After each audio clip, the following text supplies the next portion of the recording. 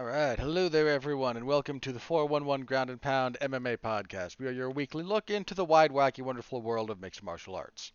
My name is Robert Winfree, and I am your host, as usual. Before we begin, please, as always, like, comment, subscribe, star rating, written review, anything and everything you can do to help the product, to interact with it, help the algorithm. If you've done all that, please share. Tell someone you know about the show if you think they'll enjoy it. Point them in my direction. Maybe they hate it. And look, if you have an enemy that you think I will annoy, point them in my direction. I will give you at least a little bit of time to have annoyed them. And now, if you have someone who referred you to me, thank you for listening, if you're a newer listener. And you now get to decide if the person who referred you here is a friend who thought you'd enjoy it, or an enemy who thinks I would annoy you. Stew on that. But any and all of that you can do, it helps a lot. Thank you very, very much. Yeah, as always. All right, we got stuff today, people. Stuff. Yesterday morning, for me at least yesterday morning, UFC 280. Man, what a disappointment. It was so good on paper, right? It was such a good card on paper. And what we got was, it wasn't bad. I don't mean to imply that it was terrible. When I say disappointing, it's purely relative to what I thought were even reason. The expectations placed on UFC 280 were not unreasonable given the strength of the card, right? But there was some struggles here. Not everything was bad, but boy were there struggles. Boy were there struggles. So we'll review all of that because there's a lot of fallout we have to discuss when it comes to this. There's stuff. Also, the UFC has another event this weekend. UFC on ESPN Plus 71. They're back at the Apex, so no one cares. It's got a good main event. I mean, my jokes aside, it's got a pretty good main event. So we will be previewing that card. And then news, because news. And there is some news this week. Yes, there is, in fact, some news. All right. One other thing before we really kind of get going here, I suppose. I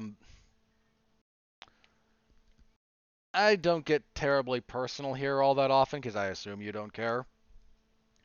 So, in the spirit of that, I'll keep this brief, but I'm not going to tell you when my birthday is. But it was recently.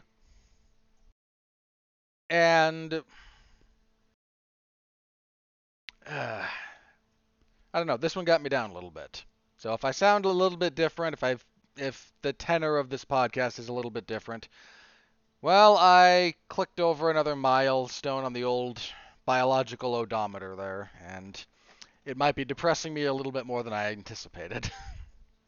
So, yeah. Wanted to throw that out there and just give you all a heads up. All right, let's move on. No need to be depressed by my issues in that respect. UFC 278, UFC 280. We just clicked it over from this 270s, okay? Give me a break. We lost fights for this card. What did we lose? Almost not surprisingly, we lost Zubaira to Hugov, who had another weight issue for the umpteenth time in that guy's relatively short UFC career. Certainly short in number of fights, if not short in years. What else did we lose? Let's see, we lost. I think that one got moved. There was a heavyweight fight that got moved around. We lost during fight week.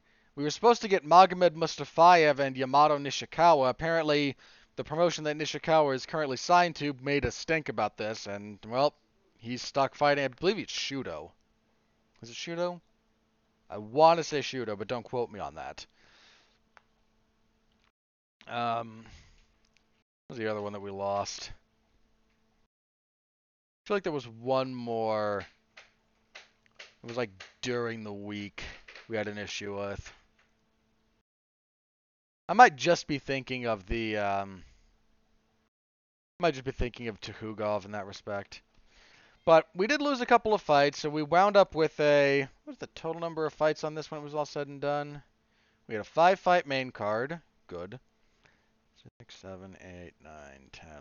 12. So, 12's pretty good. I think 12 is kind of the ideal number. Because the UFC has enough fighters, they have to give them fights. So I don't mean to imply that 11 might be more ideal, but I think that might create logistical issues with how many fights they have to give to various fighters given the size of their roster. More than 12, I think, is pushing it. Is really pushing it. And trying to keep the main card to 5 fights is probably, again, that's probably optimal. Especially when you've got 2 title fights. If you got 2 or more 5-round fights on your main card, do not go more than 5 fights. So, but our main event. I'm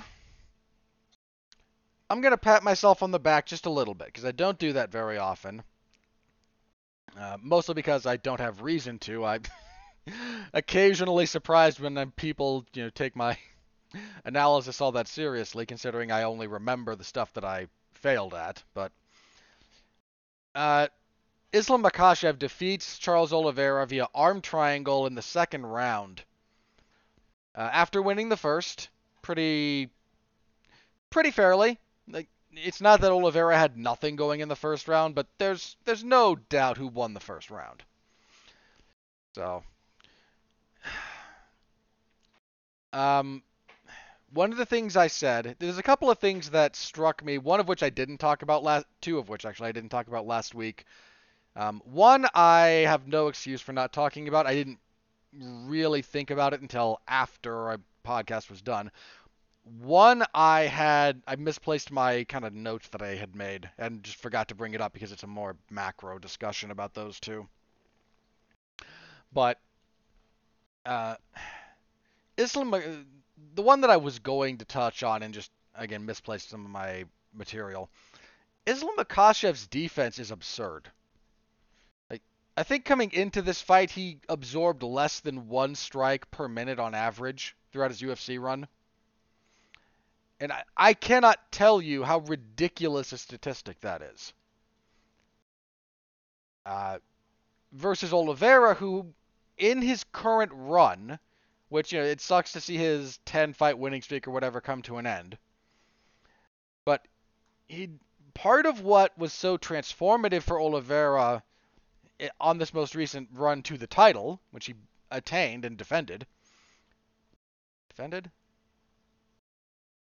Yeah. Yeah, the Poirier fight was a defense. Because he won it when he beat Chandler. Anyway. But he became much more offensive and much more aggressive. Like, there's so much forward pressure from that guy, just always in your face. It's one of the things that was a big deal when he fought Poirier. Just always in his face, getting into the clinch, working from there, making Poirier uncomfortable, making him fight at a pace he was not comfortable sustaining. And consequently, one of the big narratives that I was looking at when it came to Makhachev and Oliveira was if Oliveira's offense and his pace could kind of penetrate this defensive shell. I mean, that's kind of the wrong way to conceptualize Makhachev's defense, because defense in MMA is more than purely defense. One of the ways you can, remove being hit or taking offense is by having your own offense be effective, and that's a lot of what Makhachev does. If you're, stuck in the clinch with him and he's got control over it, if he takes you down, it's not that he's playing defense, but he has muted your offense. And Makhachev neuters offense better than just about anybody. Like, I really struggle to think of someone who so effectively disarms his opponents. Or her, for that matter. But so that was one of the things that I thought kind of, needed to pay attention to. Can Oliveira get around that? Can he force that to be different? Because if the numbers for both men were essentially what they have been to this point, then that favors Makhachev pretty heavily. The other thing that I didn't really realize, and I should have mentioned, this pertains to Oliveira. While the man became incredibly offensive, he's not this is going to sound like I'm dumping on the guy, and I'm not. Okay, please understand that I'm not insulting him with this. His offense is not terribly varied. I was going to say dynamic, but that's not the right word. His offense is pretty dynamic, actually, once he gets going. But it's not terribly varied. He's got a few things that he does pretty reliably.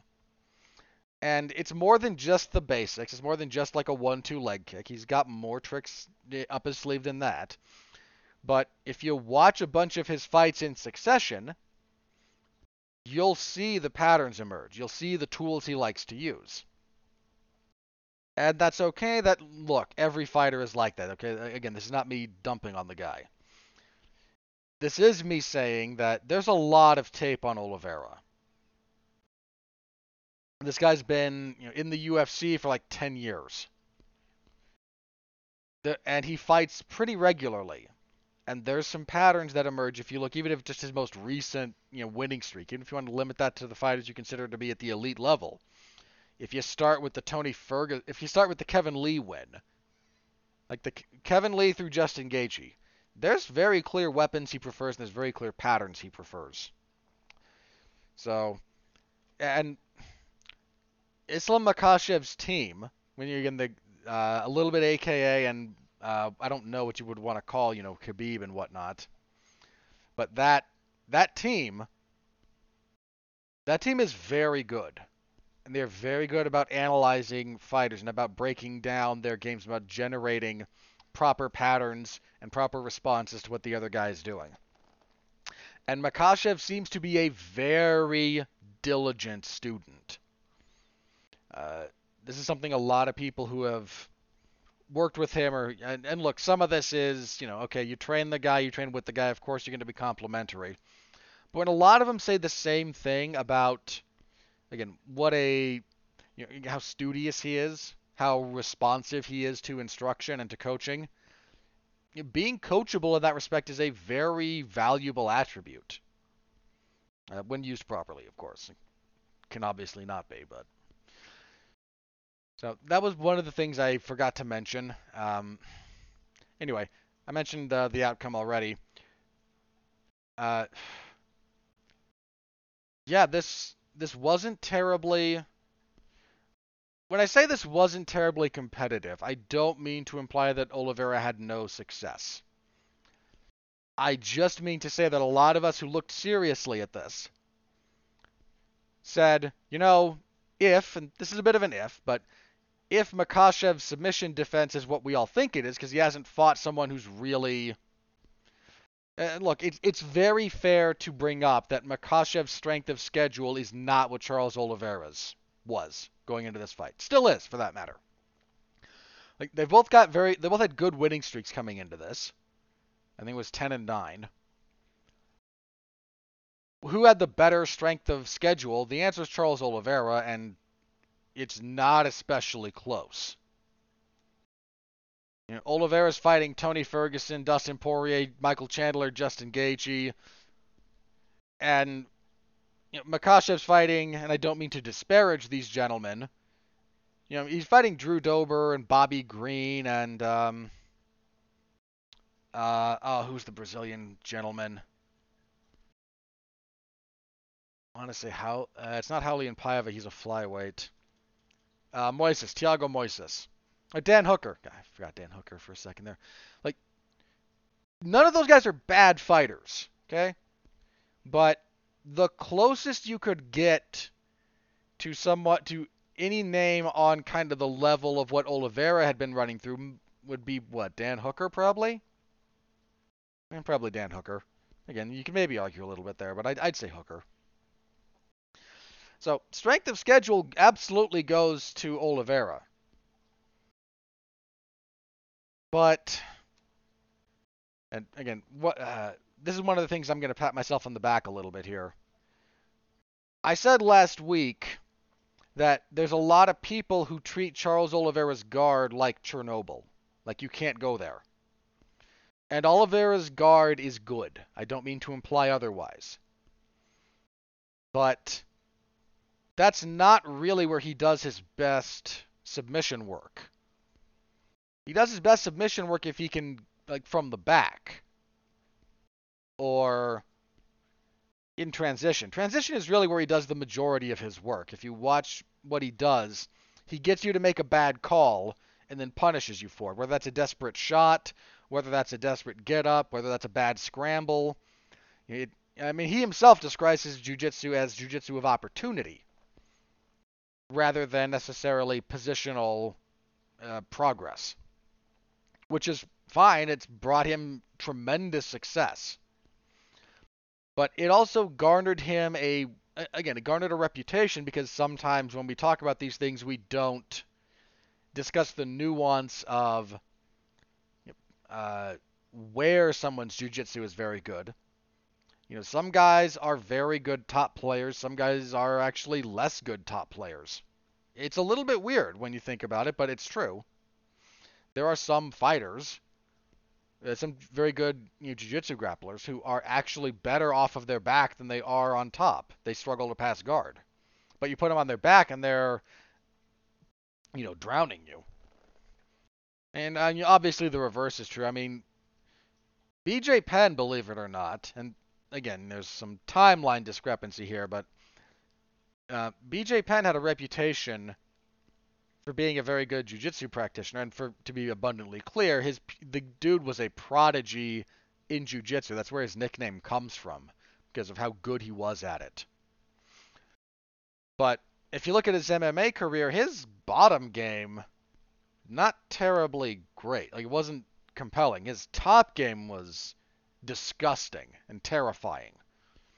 But you put BJ Penn on his back, and it wasn't easy to get him there, mind you, but if you could get him there, it wasn't always the most compelling. And when it comes to Charles Oliveira, the long and the short of this is, people were afraid of his jiu-jitsu, and I'm not saying they shouldn't have been. It's very good. But it led to a kind of generalized assumption about best practices relative to him that I'm not sure was true. That I can't go to the ground with this guy no matter what. And that's not accurate. You can't be sloppy, but if you can get on top in a solid position, he's been out-wrestled before. He's been controlled before. That's a thing, and history has shown that, and I mean, even recent history. Michael Chandler spent a good chunk of time in his guard in the first round of their fight. And Makhachev being a grappler first and foremost, I figured he wasn't going to be afraid to go to the ground with Oliveira, and he was going to be good enough to not be caught in some of Oliveira's submission game. Lo and behold, that's pretty much how the first round played out. Second round, Oliveira, again later in the round, Oliveira tries a jumping knee, which he does a lot. Again, if you look at Oliveira's fight history, he likes the jumping, technically be a jumping switch knee. Usually with his opponent against the fence, not exclusively, but usually. And if you're not mindful of that technique, you can be countered pretty easily. And in this instance, Makhachev kind of took a slight angle. He got hit with the knee, then he landed a little bit towards the chest. So it's not like he completely avoided it, but he severely mitigated it, and then just cracked Oliveira with a right hook. And Makhachev fights southpaw, so again, his lead hand in that instance, and just dropped him. Got on top, attacked moved to half guard pretty quickly, attacked an arm triangle, kind of in transition. Oliveira tried almost to give his back, which is something you can do if you're caught in an arm triangle, because it's hard to maintain the integrity of the strangle. And people will take the back and abandon the attack. Especially if they're worried about losing the position and the attack, they'll just, okay, I've got your back now, and I start working from here. Makhachev forced him back to his back and got to side control, on the dangerous side.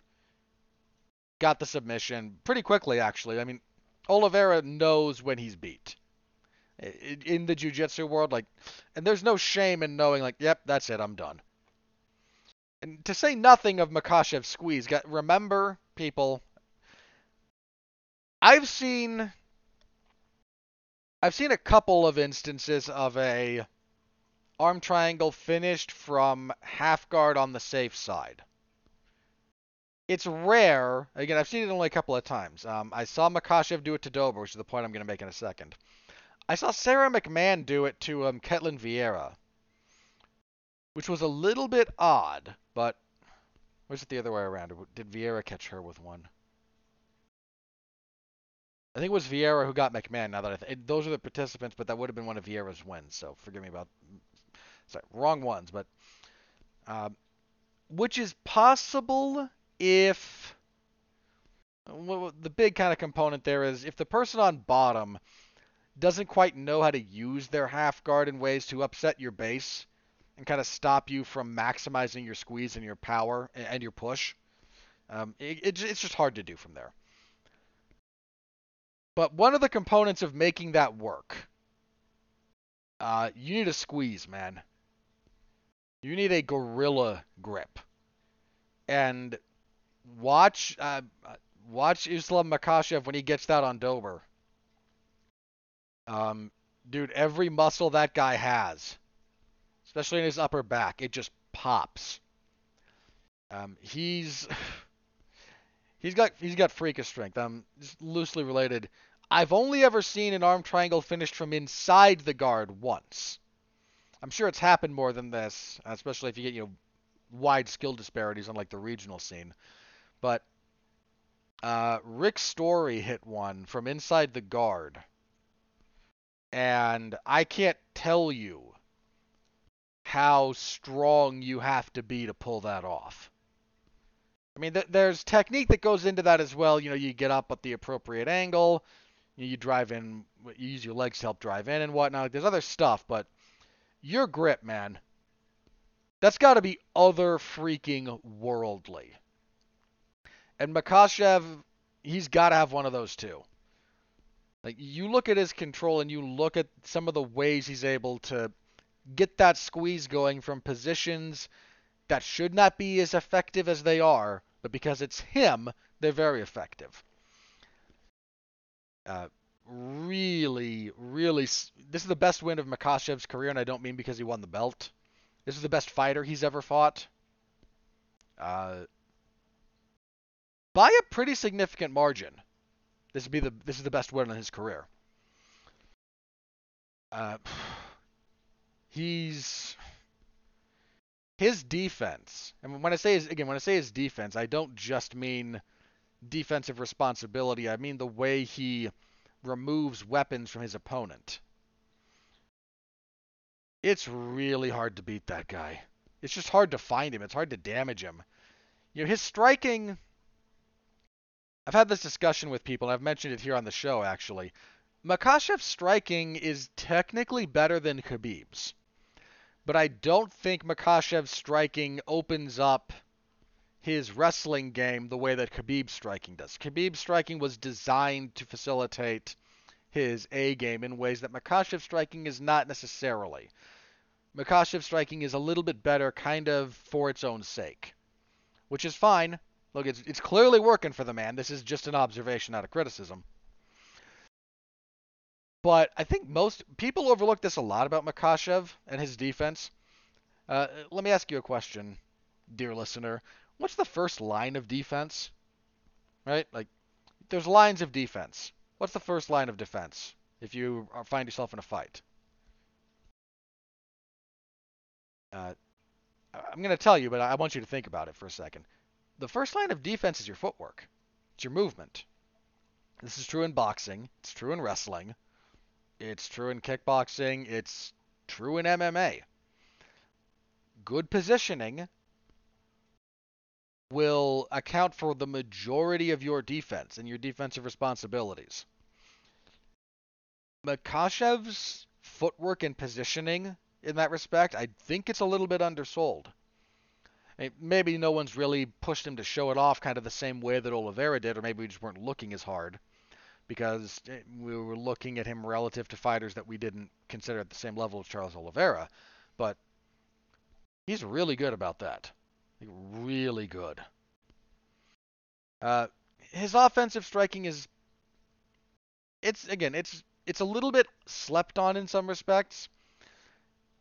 Once he gets going into it, though, the technique breaks down a little bit. But this is all like minor stuff that can still be refined and corrected. Uh, I think the other thing we need to consider with Oliveira, and this is relative to him. While Charles Oliveira did become an offensive powerhouse, and that offense and that pressure overwhelmed some very good fighters, we said this before about him. Um, he's very hittable, right? You look at the number of guys, even on his run, that found him and that hurt him, in some cases badly. And he was able to persevere, and God bless him for it, man. Like, gutting through some of those bad positions when you're hurt and figuring it out. Most people don't do that. Like, the vast majority of the human race does not do that. He did. And that deserves acknowledgement. But if you're I hate to say smart because that's kind of the wrong implications, but if you're a relaxed, calm, analytical fighter, Oliveira in his offense and his pressure gives you plenty of opportunity to counter him. And Makhachev found that and found that regularly. It's not an accident that Oliveira struggled to find meaningful offense against Makhachev. Not that he never found it, but he struggled finding it in the ways he's found it on other people. Makhachev made him pay pretty reliably. I mean, he cracked him with a left hand really fast off the bat in this fight. That kind of set the tone for what was going on. So, really good win from Islam Makhachev. Your new champion. I don't know how long he's going to hold the belt. Lightweight's in a weird spot, and which is more to say that I think the length of his title reign is going to be determined more by matchmaking, and I don't mean that pejoratively, than it is by anything else. There's a couple of guys coming up in the lightweight division right now who are just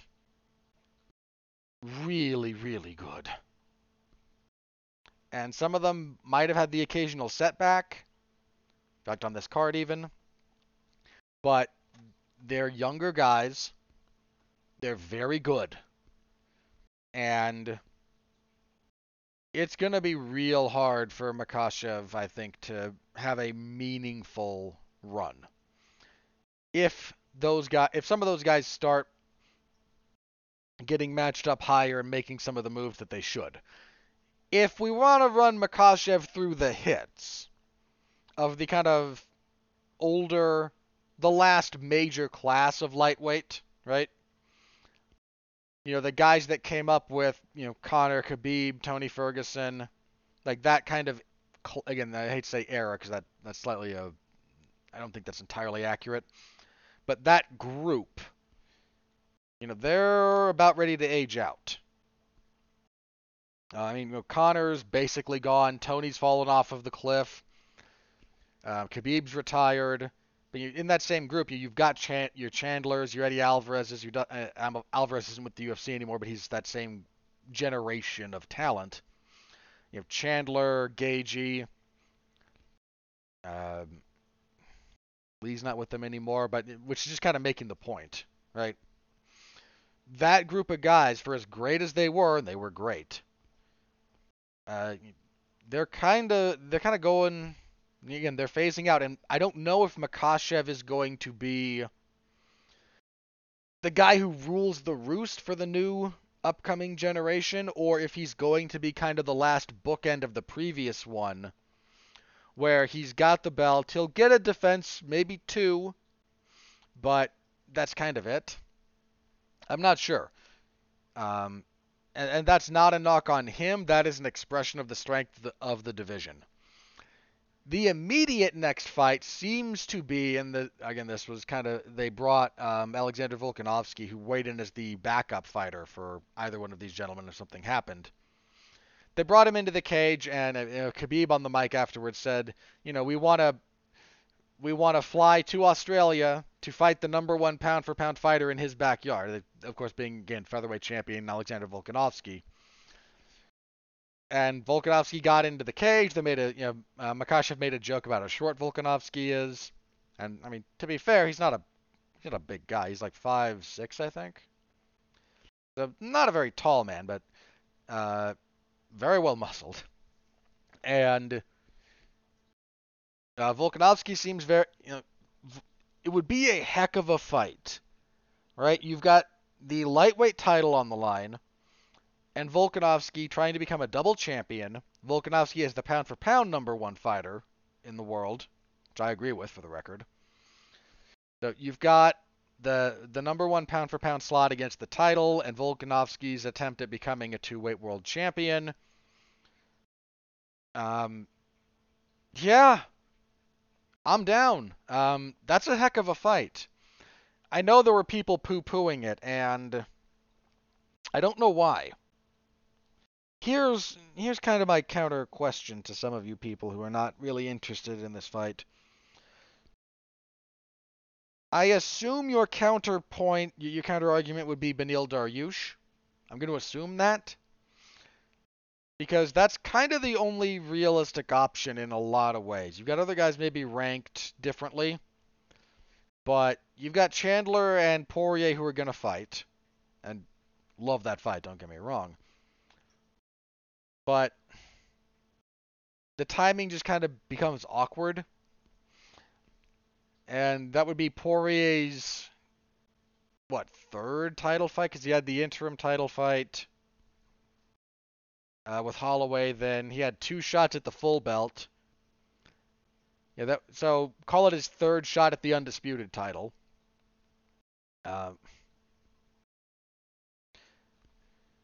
And I don't know. I'm not saying you couldn't make the argument for him. I am saying that that's a bit of a harder sell. Look, I'm going to talk about Dariush more in detail in a minute or two here, so bear with me in that respect. But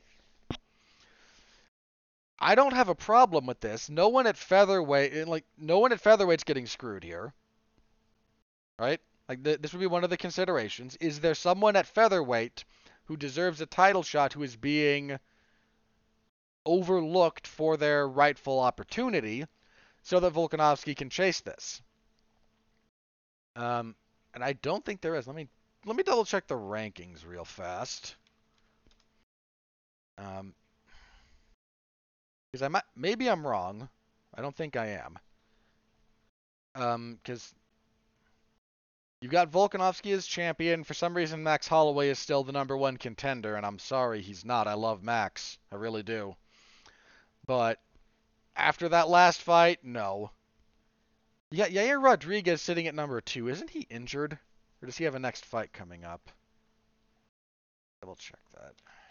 I want to say he has a fight coming up.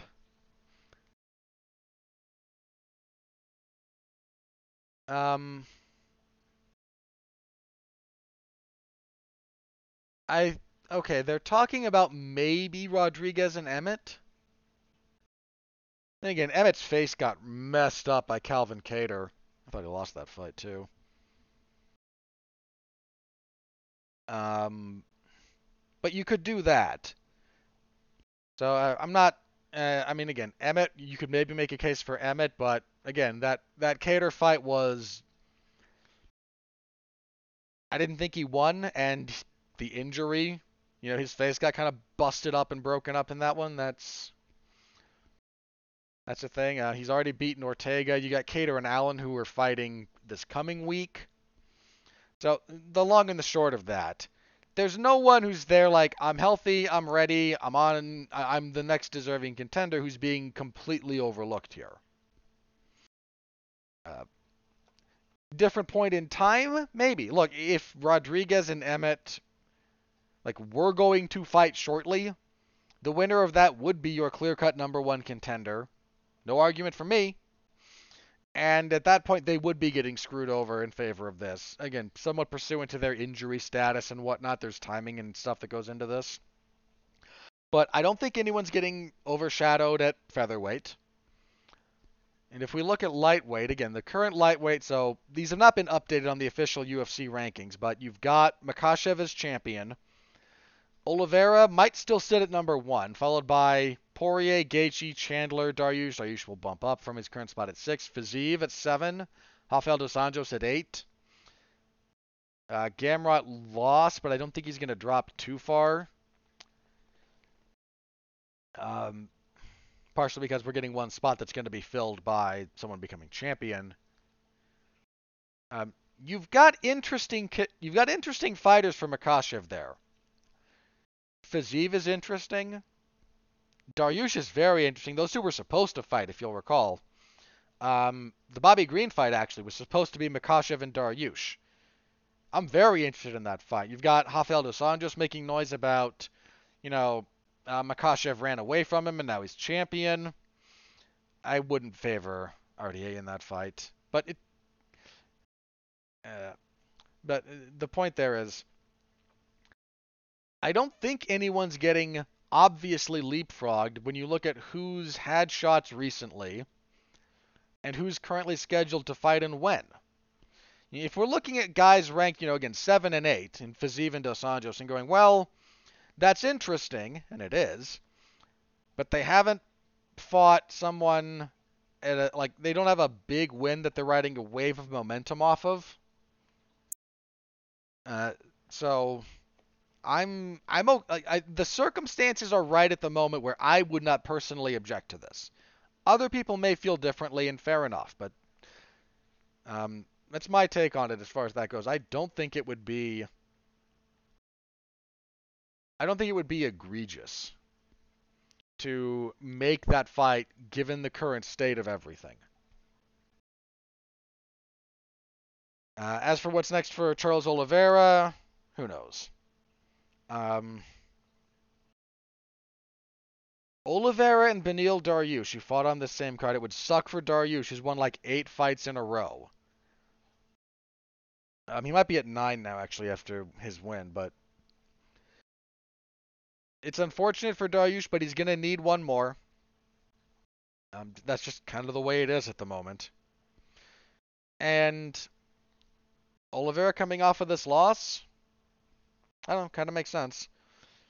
Oliveira wants to stay busy, and this guy's had plenty of setbacks before. He might get another crack at the belt. It's entirely possible. So, not sleeping on that guy and his future at all. Not the most competitive main event. This was very Makhachev heavy, but not a bad fight, especially once you've seen it. I don't think there's a tremendous you might want to rewatch this once for some very specific stuff to look at, but is there tremendous rewatch value here? Not unless you're doing like a big tape study on one of the two guys. Otherwise, it's just kind of a fight. In the moment, it felt bigger because in the moment it usually does, and I don't mean that as an insult. All right, co-main event. What a farce. What an absolute farce. Aljamain Sterling defeats TJ Dillashaw via TKO, just punches and elbows from back mount in the second round. Okay, before I yell about this, and I can't get around it, there's one thing I need to kind of be annoyed at myself over. When it comes to discussing this fight in my preview, and I mentioned that, TJ Dillashaw at his best poses some problems for Sterling. There's a degree to which I stand by that. Now, for very specific reasons that I'll get into in a second, this was not the best version of TJ Dillashaw at all. But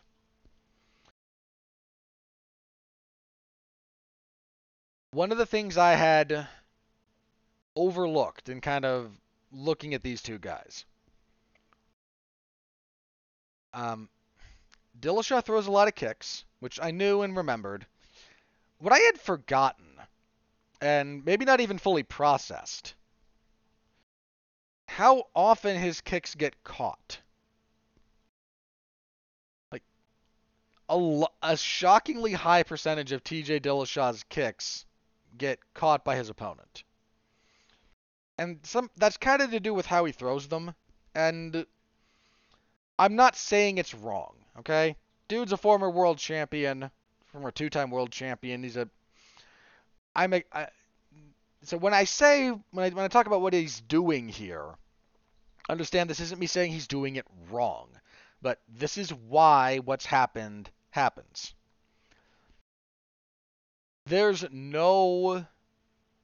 TJ makes no effort to retract his kicks.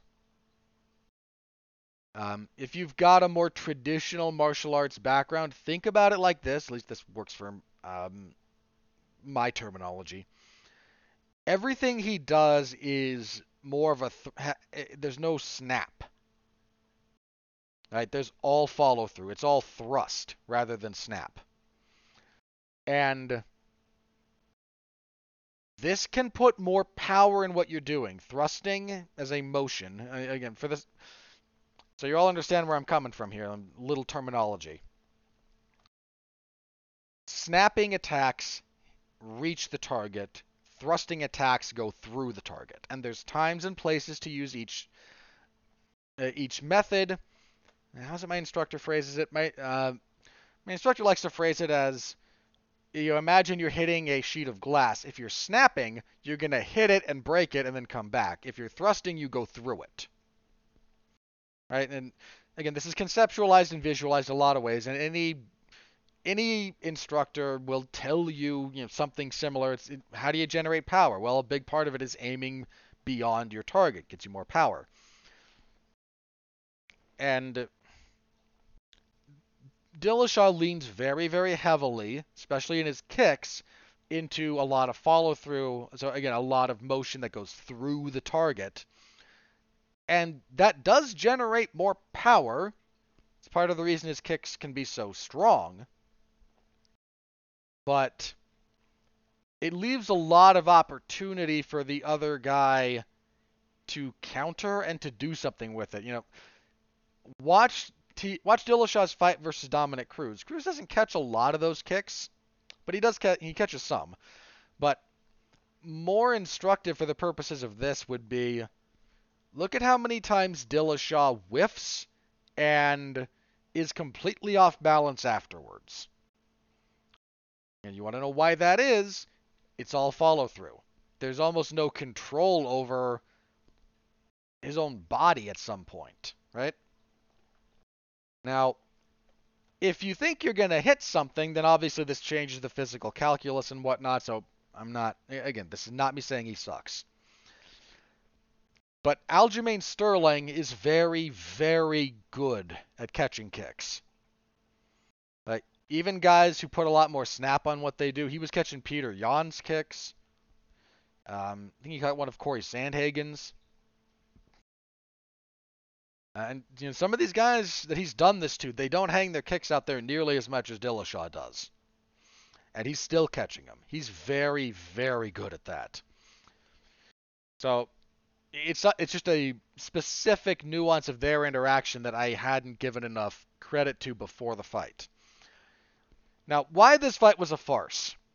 So immediately, they both come out, they both swing a little bit, and this needs to be said about Sterling. His striking gets a little bit undersold because I think people don't understand it. His striking is more reminiscent of John Jones. He doesn't throw a lot of combinations, but he's got a pretty good variety of strikes he offers, and he's a very long fighter. So he kind of has adopted that school of thought, which can be a very winning school of thought. It can be a very losing school of thought at times. There is no perfect fighting style. There's no perfect methodology. There's what works best for you. And this works for him. So when you talk about him not being comfortable striking, it's not that he's not comfortable striking. He's not very comfortable in the pocket. Specifically, like that range, he's not very comfortable. And he's not very comfortable in exchanges. But forcing him into those positions is very difficult. But one of the first things that happens when these two come out, Dillashaw throws a kick, Aljamain Sterling catches it, goes for a single leg, takes TJ down, and Dillashaw, and this is where I have to yell, his left shoulder dislocates. And you can see immediately he starts struggling. Like, he's visibly reacting to what happened. Sterling passes his guard, spends the entire... This was a 10-8 round. Okay? That's a 10-8 round for Aljamain Sterling. He gets the mount, he gets back mount. Again, 10-8, easy. How Dillashaw survived that round with one arm, because he couldn't really use his left arm for anything because the shoulder's out of socket. I don't know how he survived it, but he did. Gets back to the corner, and his corner is able to get it in more or less, at least to the degree that the doctor comes in and says, how's your shoulder? And he's able to move it enough for the doctor to go, okay, we're going to keep going. Second round, he gets taken down again very, very quickly. His shoulder pops again, or just was not back in an ideal circumstance, and Sterling just pounds him out. Fight's over. Okay.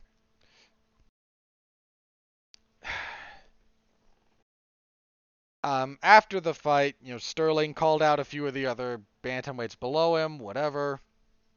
I'll get to that in a second. I need to talk about what TJ Dillashaw said. First thing Dillashaw says is he apologizes to the division because he held everything up. Apparently, this injury to his shoulder happened in April.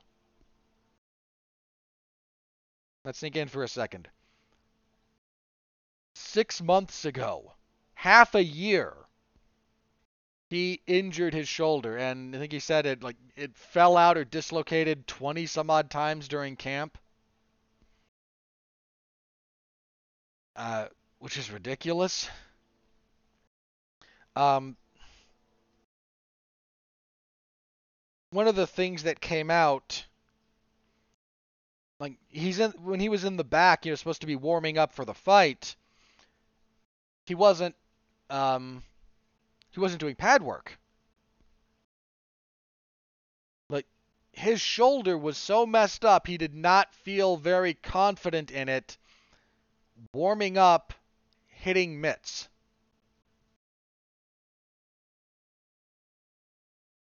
I mean,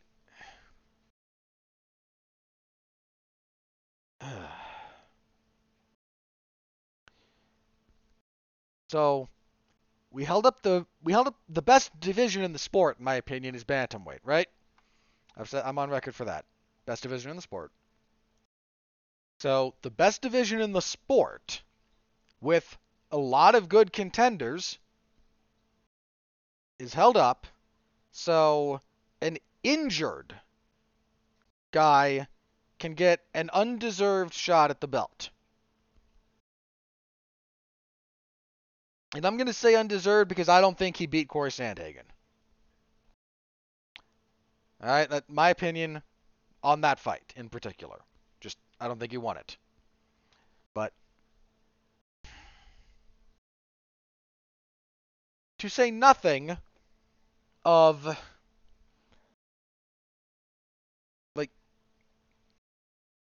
this is hard to explain. I know that when Dillashaw was out serving his suspension for his EPO PED doohickey, I know he had both shoulders surgically repaired. The shoulder joint is one of those joints, guys. One, it's really important. We use it a lot. So it's an important joint, and once it starts to go, the corrective surgical measures, you never get back to 100%. If you get back to 100% strength, then there's mobility issues. If you get back to 100% mobility, which I don't even know is possible, kind of depending on the type of surgery, I guess. I'm not an expert on this. But this is like stuff I've gleaned, so feel free to discount me here. But if you get back to a point where you have essentially good mobility, your strength will go down. Like you never get that back. Once that starts going, it just starts going. This guy spent 6 months destroying that joint. Then it pops here immediately and is destroyed even more.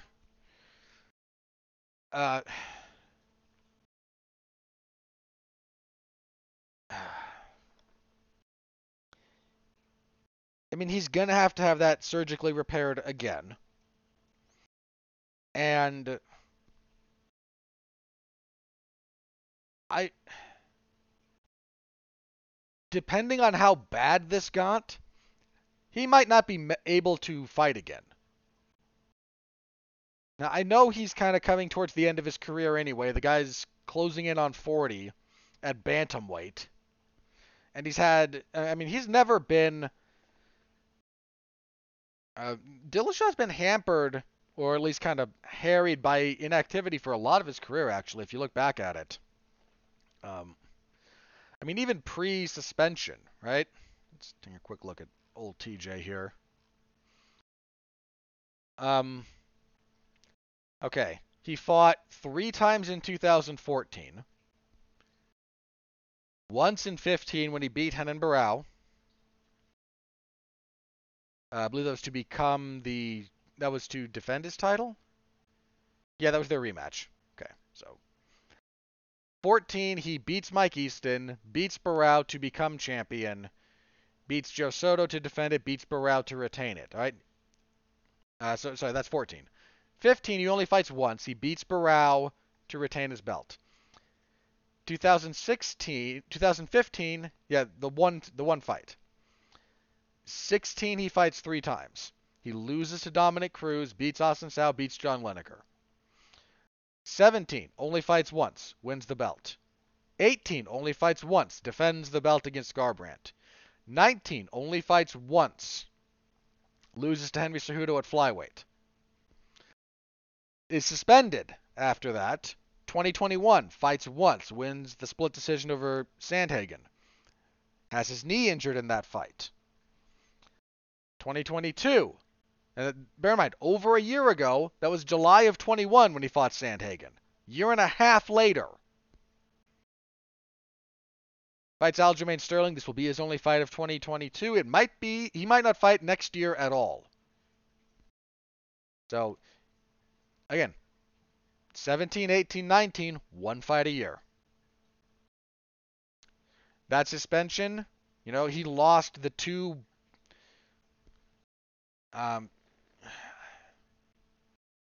he lost maybe the 2 best years of his athletic career, you could argue. Certainly where he was within the scope of the UFC, in terms of he was still the bantamweight champion. And the combination of where he was promotionally and where he was physically, those would have been like his best earning years. Comes back and is not the same. Again, fights once. So he's had that issue before. He's had kind of these off and on injury issues. Can you imagine how he's going to feel? How old is he specifically? He's 36. He'll be 37 in February, so fairly close. So let's take a quick hop into the future, just a little bit, not even that far. Can you imagine how badly he's going to feel physically at 43? Or 45?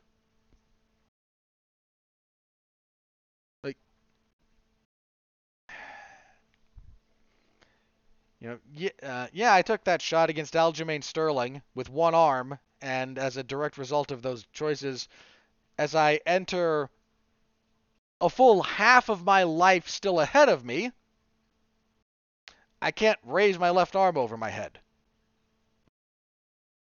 That's on the table here, people. Ugh. To say nothing of... I got a couple of points here that are going to kind of wrap into some of this. One, I don't know that it was ethical for his team to allow him to fight here. Like, these people knew how compromised he was. You sent that guy out there to fight the best bantamweight in the world, arguably, in Aljamain Sterling, with one arm. Think about that for just a second. If TJ had to fight this fight with his left arm tied behind his back, would you have sent him out there? Because that's basically what you did. That is fundamentally what you did here.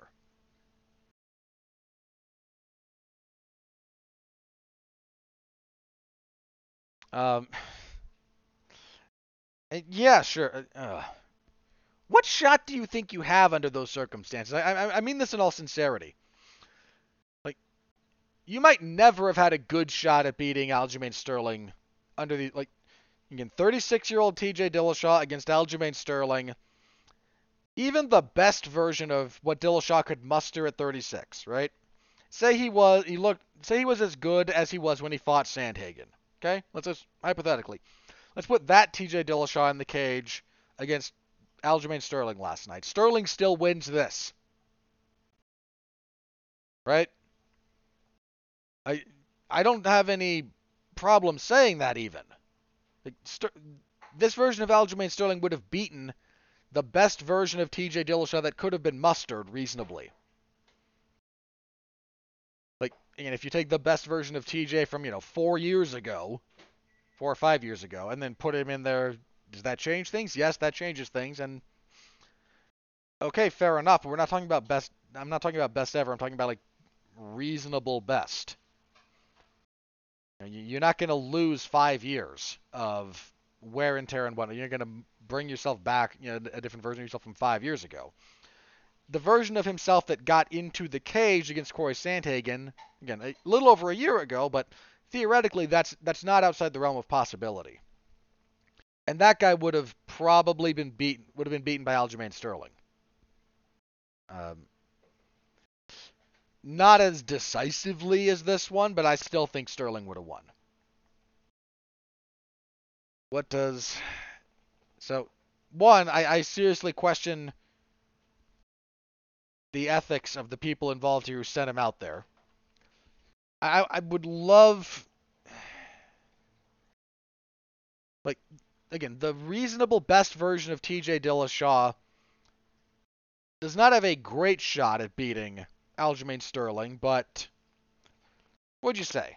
Like, if the best reasonable version of TJ Dillashaw at 36 fought the same version of Aljamain Sterling that showed up, how many times would those two have to fight before you'd get a TJ Dillashaw win? And I know this is a weird way to kind of conceptualize this, but when you say, like, what are the odds, right? Like, how many times in theory would we have to do this before to get a certain result?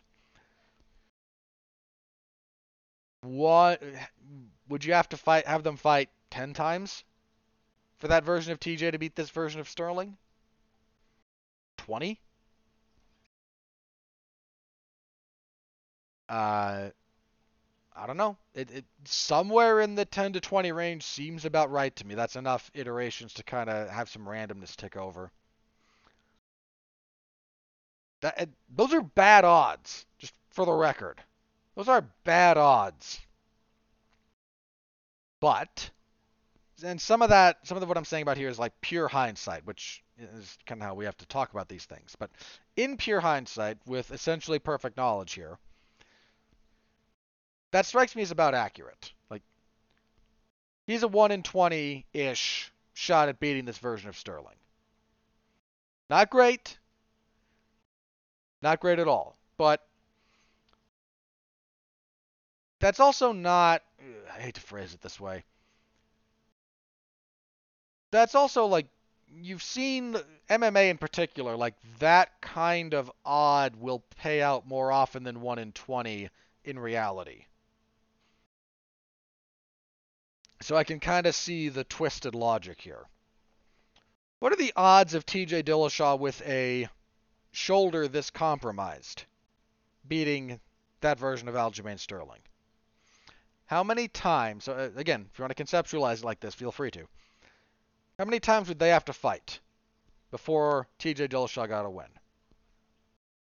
Now, you can't say never, because over an infinite timeline, every possibility will play out, right? But if I'm trying to make this case that you can't strictly say never because of just how many iterations we could theoretically go through, right? We get to the point where it is what's referred to as a statistical impossibility. And I forget the exact threshold for statistical impossibility. And it kind of changes depending on the context you're dealing with, but like a statistical impossibility in one sporting context is not the same as a statistical impossibility in another sporting context or in different like mathematical systems. So, but long and the short of that, how many times do you think you would have to run this fight, run this simulation or what have you, before you got a TJ Dillashaw win? If you answered anything less than like 8 or 9 figures, you're dreaming. And if we're talking 1 in a million or more, and given how many numbers I just said again, because a million would be 7.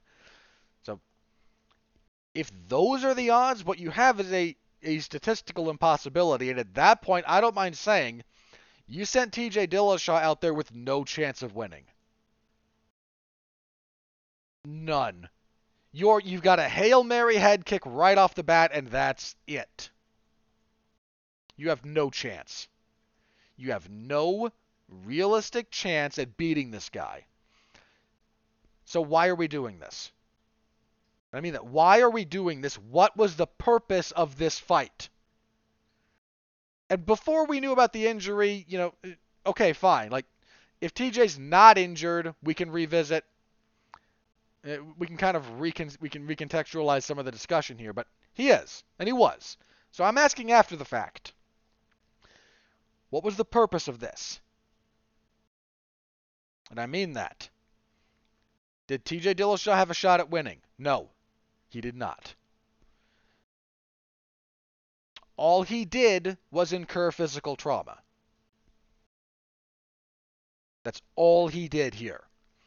All he did was damage that shoulder even worse, and he did damage it worse, and take punches and elbows to the face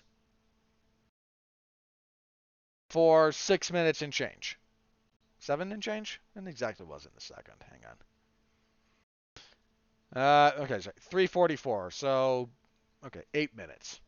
Call it 7 because I don't imagine he was getting hit literally every minute, but for the sake of argument, 7 minutes. All he did was take 7 minutes of physical abuse, further damage to a compromised joint, with no chance of victory. I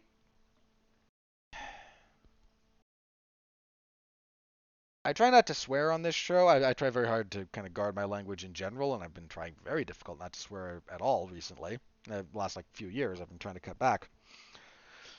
So understand that I apologize if I'm going to offend anyone with this, but in all sincerity, what the hell are we doing here?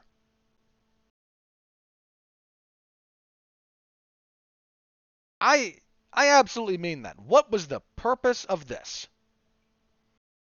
Oh, and by the way, I don't know what kind of pre-fight medical screening went into this. I don't know who. apparently there's allegedly a some kind of governing body or sanctioning body over the UAE as it pertains to MMA. I got a hunch that's purely boilerplate, and the UFC is essentially self-regulating. That's my read on this.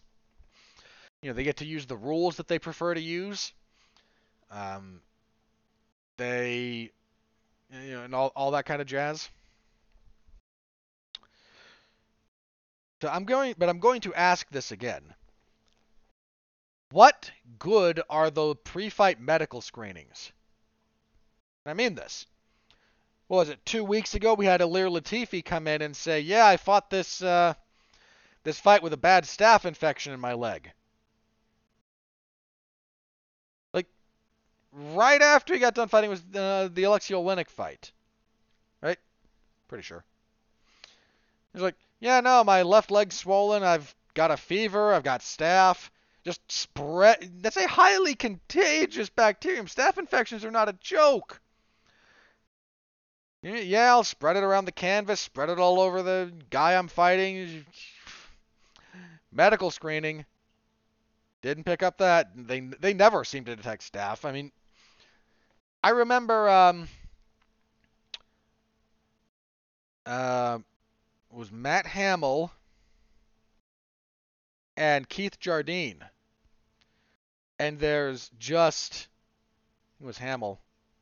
That was the fight. I'm pretty sure it was Hamill we're discussing here.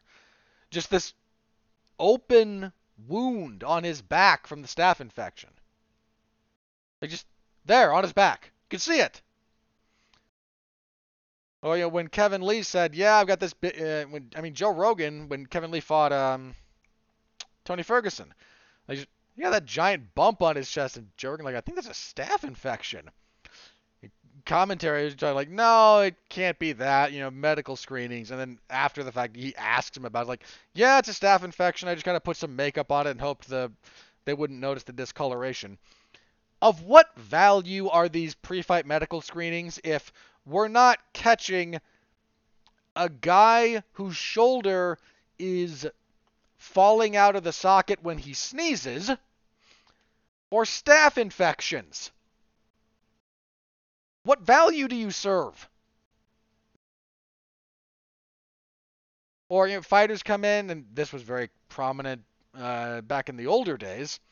Fighters would come in with knee injuries and whatnot that they sustained in training, but because they didn't have health insurance, they would wait until they fought, then disclose the knee injury, claim they got it during the fight, and then any injuries like incurred during the fight are paid. Medical expenses are paid by the governing bodies. So that used to happen all the time. You people can't look. Certain knee injuries, I get those can be very hard to detect, especially if any illness. Look, pretty much anything is very difficult to detect if you have a non-cooperative patient, if you're a doctor, right? Like medical science, unless we get real invasive, is somewhat limited to, again, kind of like how much one party chooses to be helpful in the process of diagnoses. Because they're not going to MRI every fighter's knee and shoulder before every fight. That's ridiculous. And I do understand that. Like, MRIs are time consuming and expensive and yada yada yada. But if these medical screenings aren't able to detect major injuries or contagious diseases,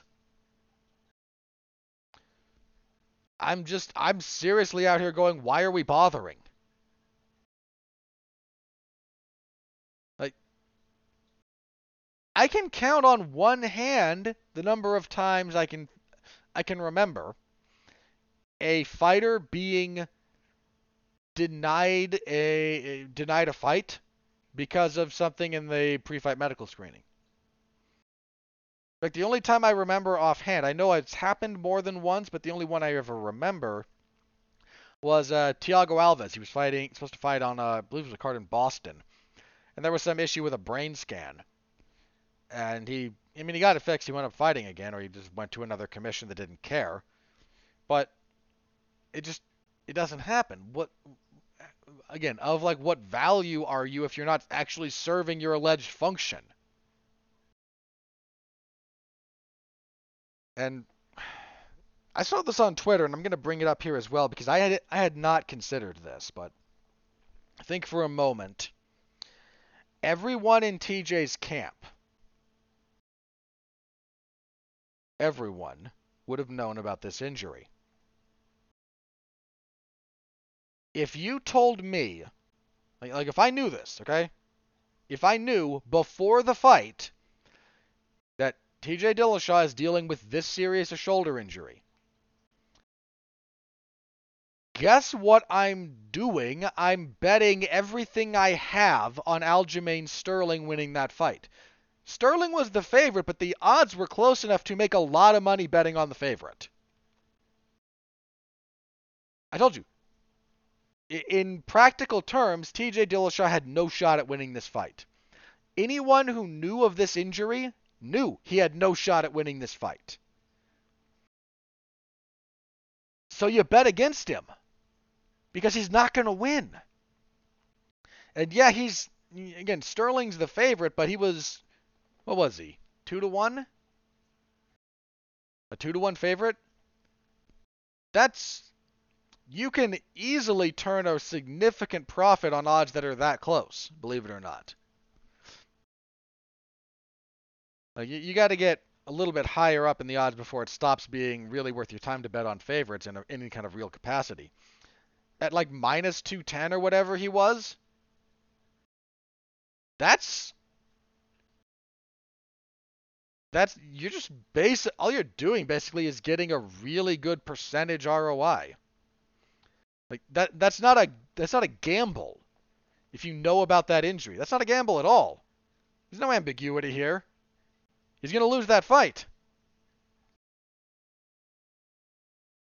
Ugh. I just, again, this was a farce. This was a total farce. You held up a great division. You had this guy potentially ruin his quality of life more so than regular fighting does anyway. Just ground that shoulder into powder. Every bit of connective tissue there is going to be compromised. If it's falling out that easily and that consistently, every bit of connective tissue, every tendon, every ligament is going to be screwed. Your cartilage might be terribly screwed up. You might have had a lot of bone-on-bone going on there. Just terrible. And you sent him out there to get more head trauma. Now, you got hit in the head a fair bit. How many times did he get hit in the head specifically? Hang on, I'm gonna look this up because it's going to amuse me and or depress me.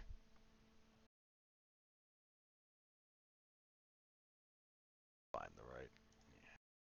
Wrong website clicked on. Okay. Look at this. Look at this fight. Okay, Sterling landed a total of 77 significant strikes. 72 significant strikes, 148 total, 77% of which were to the head.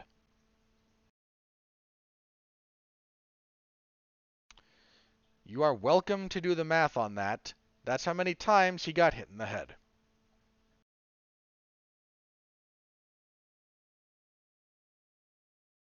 And for nothing. How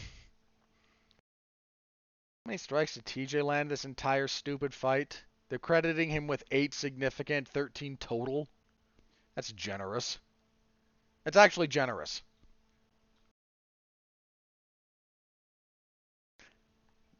This was a farce. It's the only way I can describe it.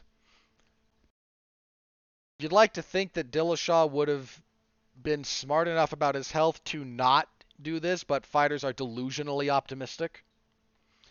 You'd like to think that his corner would have had some degree of his team would have had some degree of his health and safety and quality of life in mind, but they're not incentivized to do so. You'd like to think that a sanctioning body, which allegedly exists in this instance, would have been willing and able to intervene in some capacity on behalf of the fighter and said fighter's quality of life and realistic competitive chances of winning. And like, how do we justify this ethically? I mean that, and it's going to play into something else I'm going to talk about later, but part of what we do in this, part of the reason we tolerate combat sports, and I say tolerate on a societal level, is the notion that this is an exhibition of skill, right? That so-and-so has a legitimate chance at winning, that so-and-so is expressing skill and whatnot, and we don't do the stupidity of feeding someone to the lions. Now, we might as well have done that. I mean, granted, that would have killed Mr. Dillashaw, and that's not what I'm implying here, but if all we're talking about is the competitive element of this, one-arm TJ Dillashaw against Aljamain Sterling had about as much chance of winning that fight as he would fighting off a big cat. Just to say none. So what are we doing? So what are we doing here? And I don't like having to ask that question. I don't ask it very often. But this is the position I now find myself in. This is a position we all find ourselves in. You know, the referee was told before the fight he's been having issues with his shoulder falling out. What's that doctor doing not letting him back out for the second round?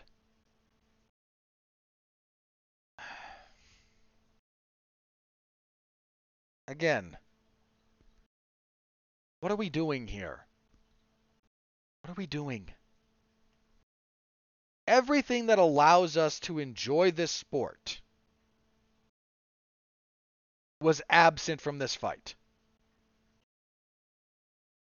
And I don't just mean the government in some kind of like nebulous sense. Like, government regulation of sport or combat sport in particular is a necessity because it's meant to be a representation of what we all collectively tolerate and allow and think is necessary ethically for this kind of thing to happen. And if you know my sort of like generalized world leanings, I'm more a small government kind of guy as a general rule, but that doesn't mean no government. And an examination of what is allowable for combat sports does not seem unreasonable to me. We can talk about individual specifications all we want, and those should be discussed, but the fundamental notion that this is something that needs to be examined and regulated by the authority that we kind of look to for the organization of our society does not seem unfair to me. And it's kind of and it can be a reflection of your society as well. You know, hey, how did the the Roman gladiatorial games were sanctioned by the government? That says a lot about them. Just like what we allow says a lot about us. Or do we like what this says about us? I don't like what it says about me. Frankly, I don't like what it says about you. I don't even like TJ Dillashaw as a general rule. No, this is not, oh, he's a cheater. Dude got popped. Dude paid his time. If that's your gripe that you're still holding over his head, I don't know what to tell you. But please, I don't know, grow up. I didn't like this fight for reasons that had nothing to do with the fact that TJ Dillashaw got popped for PEDs. Everyone in the UFC. I mean that. Every one of them. Every single one of them has been or is on. Make your peace with it. Every sport you're watching, by the way, hockey, football, baseball, basketball, don't care. I don't care one iota. Guarantee you they're on something. Guarantee it. Make your peace with it. Don't be ignorant about it. Heck, have you seen, as it relates to the Olympics, like one of my favorite jokes about this was from, this might have been from the 30 for 30 series that was on Ben Johnson, the Canadian sprinter, whose gold medal was taken away because he failed a drug test. I think near the end of that, they kind of got into, what constitutes performance enhancing and whatnot. One of the guys says, on a lark, I kind of took the samples from that year, and because they maintain these samples for long periods of time, they're stored, and ran them through modern testing facilities. And he said nothing more than, I decided against that because, the past is the past. Let that sink in for just a minute or two, will you? The Olympics, the height of, we test and blah, blah, blah, blah. To say, even setting aside the Rusada scandal, the Russian doping scandal, set that aside. Even though it is very symptomatic and emblematic of what's going on here, all of them, every single one of them. So I don't care that TJ failed a drug test. I don't like it. And I am of the opinion that if you agree to fight under a set of conditions, you should abide by that. How I think the world should work. You agree to fight on X date, at X weight, not failing drug tests. You should do so. My opinion. Should the fighters have more of a say in that than they do? 1,000,000%. They are dictated to. They are not consulted. I don't like that. But my issue is not, TJ's a cheater. Don't care. Didn't like the fight. I didn't think he won his last one. I didn't like the fight. Now come to find out this was a waste of my time and money, a waste of your time and money, a waste of Aljamain Sterling's time and money. I mean, he's going to get paid for it, but what a waste of his time and talent. And a active detriment to TJ Dillashaw's time and quality of life. So, what are we doing and who benefited? Sterling got a paycheck. Technically, TJ got a paycheck, but that ain't going to... He did not get paid what it's going to cost him in time and surgery and rehab. I would guarantee it. I don't know what they make, more or less. Not worth it.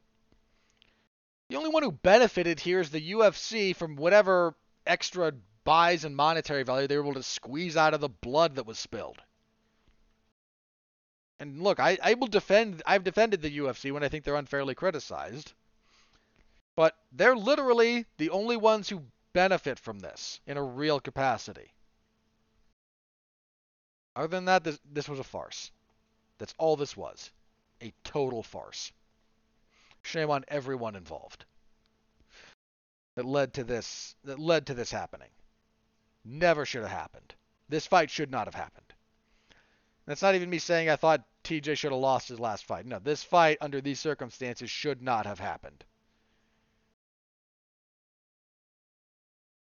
Again, post-fight, Sterling made jokes about, bad joke names. Sterling he's an enthusiastic fellow, but he's not, I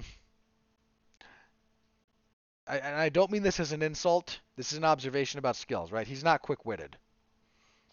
When he was giving out his, bad names based on fighters' last names or whatnot, those are rehearsed. And they're painfully obviously rehearsed. If this relates to the fight we're going to have to talk about next, here's my hunch about this. Big if, Henry Cejudo is serious about trying to make some kind of a comeback for another fight. Big if he wants this title shot, it's probably his. Your number one contender in Petr Yan lost a very controversial decision, talk about that in a minute, And the guy that beat him, if they look, they might try to do O'Malley. I don't think he should take this fight. That fight would go so badly for him. Well,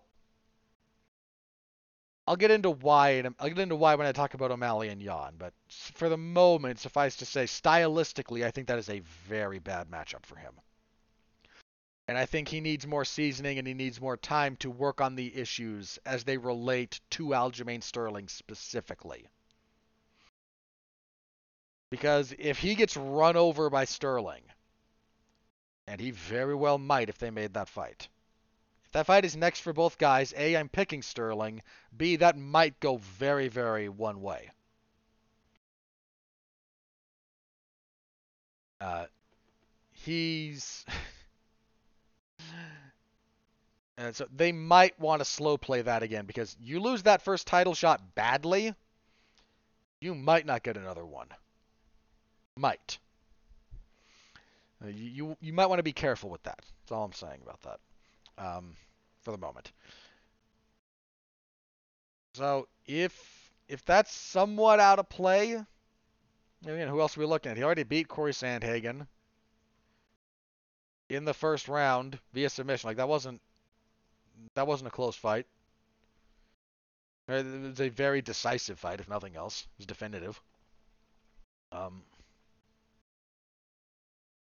You've got Marlon Vera out there, who just got a pretty significant win, but that would, I think, on a meritocratic standpoint and on a what interests me the most, I think it is Vera actually. But that's a possibility, but that might not work out. Vera might need one more. The division is just in kind of a general state where if Cejudo wanted to kind of parachute into a title shot, it's not unreasonable. So that's something we have to keep an eye on. I don't know exactly what's going to be next for the bantamweight title. There's a few things still in flux, but don't be shocked if Cejudo gets that one if he's serious about making a comeback. As for Dillashaw, I expected him to retire, to be candid, after this fight. He didn't, but he'll be 37 in February. He's not gonna fight until he's gonna be almost 38. He's gonna be out for a while because of this. So again, let's not mince words there. He's gonna be out for a while. That age at bantamweight, I'd be shocked if he has 3 more fights in him in the UFC. I'd be shocked, especially given his injuries. He might get 2 more. 1 more seems like a certainty unless there's some other injury that really messes him up between fights, which could happen. But 1 more to try and go out on even if he doesn't win, to go out on a fight that was not this. Doesn't seem wholly unreasonable. But the end is very, very near for him. Very near. All right. Next up. It's taken a while. Sorry, guys. We told you we had a lot to talk about. Should accelerate a little bit after this. Bantamweights. Sean O'Malley defeats Petr Yan via split decision, 29-28. 2 for O'Malley, 1 for Yan. All right. The word robbery got thrown around here, and I've thought about this. In the immediate aftermath, I was very upset at this decision. I be very clear with what I'm about to say. I still think it's wrong. I still think the wrong guy won. Caveat. So, ... However, going back over it, understanding the criteria being used, There is a case to be made.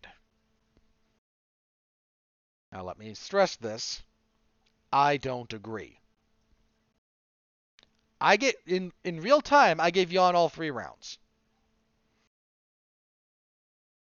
The third, on some reflection, some bits of rewatch. I haven't been able to rewatch the whole thing yet. But rewatching parts of it that I've been able to. I'm not sure that he won the third. I'm very not sure that he won the third. I still think you can make the argument for Jan, but O'Malley's bigger moments in that were bigger than I gave them credit for in real time. So, let me acknowledge that. I still don't give O'Malley the first, and this seems to be the swing round. I'm not saying you can't argue for O'Malley. I'm just saying I don't find the argument compelling. Couple of things that need to be brought up here. I'm going to talk about the fight itself separately from the decision and kind of what's gone into the scoring and whatnot, because I need to separate those two for the sake of this. Here's some of the problems that have come up around this, and let me start with the big one. The people going so-and-so landed X significant strikes versus X versus Y from the other guy, therefore they won. This is you don't want to go down this road. Okay? Trust me on this. You don't want to go down this road. There's a mountain of problems with trying to use this to justify scoring. Not the least of which is as follows. All right? 1. The judges, the people who matter, do not have access to this information. The statistical data that the UFC spouts on the broadcast, judges, none of it. None of it. So it doesn't matter. Has no effect on the fact that there is a numerical disparity in and of itself does not reflect on the outcome of the fight. Again, in and of itself. Does not matter. The broadcast numbers are frequently wrong. If you want to have fun with this one, if you think I'm lying, go back, rewatch Max Holloway, Alexander Volkanovski 2. Okay? They will talk about the numbers on that broadcast, and they will give you the numbers that they have. They give you the caveat unofficial. Do you know what unofficial means in this case? It means that this is data being generated in real time that is faulty. Compare the numbers being said on the broadcast to the after the fact numbers, and they do not line up. Why? Because the after the fact numbers we arrive at after the people who tabulate this stuff go over the rounds more carefully. And the after the fact stuff is more accurate. So, now this is not to say that which is also to say, even in those instances, I don't always agree with them because I disagree with what sometimes they consider landed. Which now gets into the definitions that we have to use. Commentary, look, the UFC commentary's relationship with statistical data as it pertains to fighting is weird. But there's a comment that's brought up on occasion. What is a significant strike? Well, that matters. What is an insignificant strike? The distinction matters. How many insignificant strikes equal a significant strike if we're going down this road? Because this is the direction we're going here, if you want to argue this point. If you want to hang your hat on so-and-so said, this website says, O'Malley landed X, Jan landed X minus whatever, ergo O'Malley wins. If this is the direction we want to go down, these are the discussions we're going to have. And you don't want to have these discussions. And I know you don't want to have these discussions, but again, this is what we're going to have to do if we want to do this. So what's significant? What's insignificant? How many significant, how many insignificant equal significant? What constitutes landed? Here's a fun one for you in that particular respect. Jose Aldo versus, was it Moicano? I don't think it was Moicano. I think it was a bantamweight fight. Give me just a second here. Because he fought a guy who's a notorious calf kicker. Was it Font? Was Munoz or Font? Maybe even in both. Both those gentlemen like to kick the leg, and they're good at kicking the leg. Jose Aldo shut that down. But if you look at the statistical analysis, they credit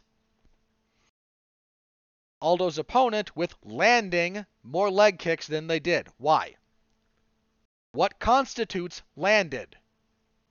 This matters if we're going to have this discussion. So O'Malley landed more strikes, okay? What's landed? Is landed any contact being made? Is landed clean contact being made?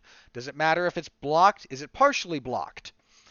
Again, you don't want to get into this minutia. I don't blame you. It's boring and pedantic and stupid. But here we are. How about control time? Because Jan had that in every round. How much control time overrides any number of significant strikes? You don't know. Because the criteria is different, because of how the criteria is laid out. Maybe it doesn't matter at all. If you want to hang your hat on these discussions, this is what we have to get into. So please stop trying to backfill this. Stop trying to backfill your argument with data that was not relevant in the way you think it was relevant in real time. Other problem with this, and this is becoming more of a problem, I think. I heard more than one person reference this when I was looking at some of the discussion around this fight, in particular after the fact. The revised scoring criteria that we use, that is being used right now, it's not the same as it used to be. And please feel free to read the scoring criteria. This is publicly available information. It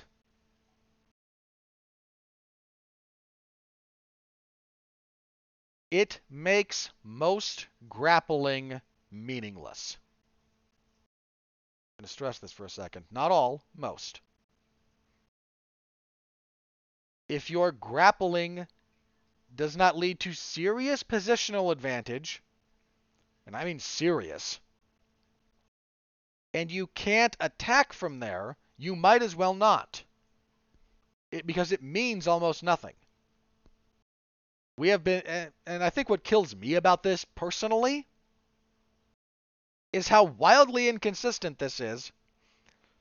If the same judges that were judging, as I brought this fight up earlier, Dillashaw and Sandhagen were scoring this fight, Jan wins.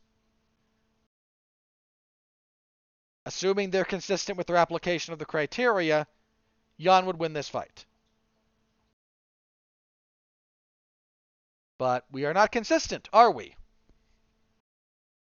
No, we are not.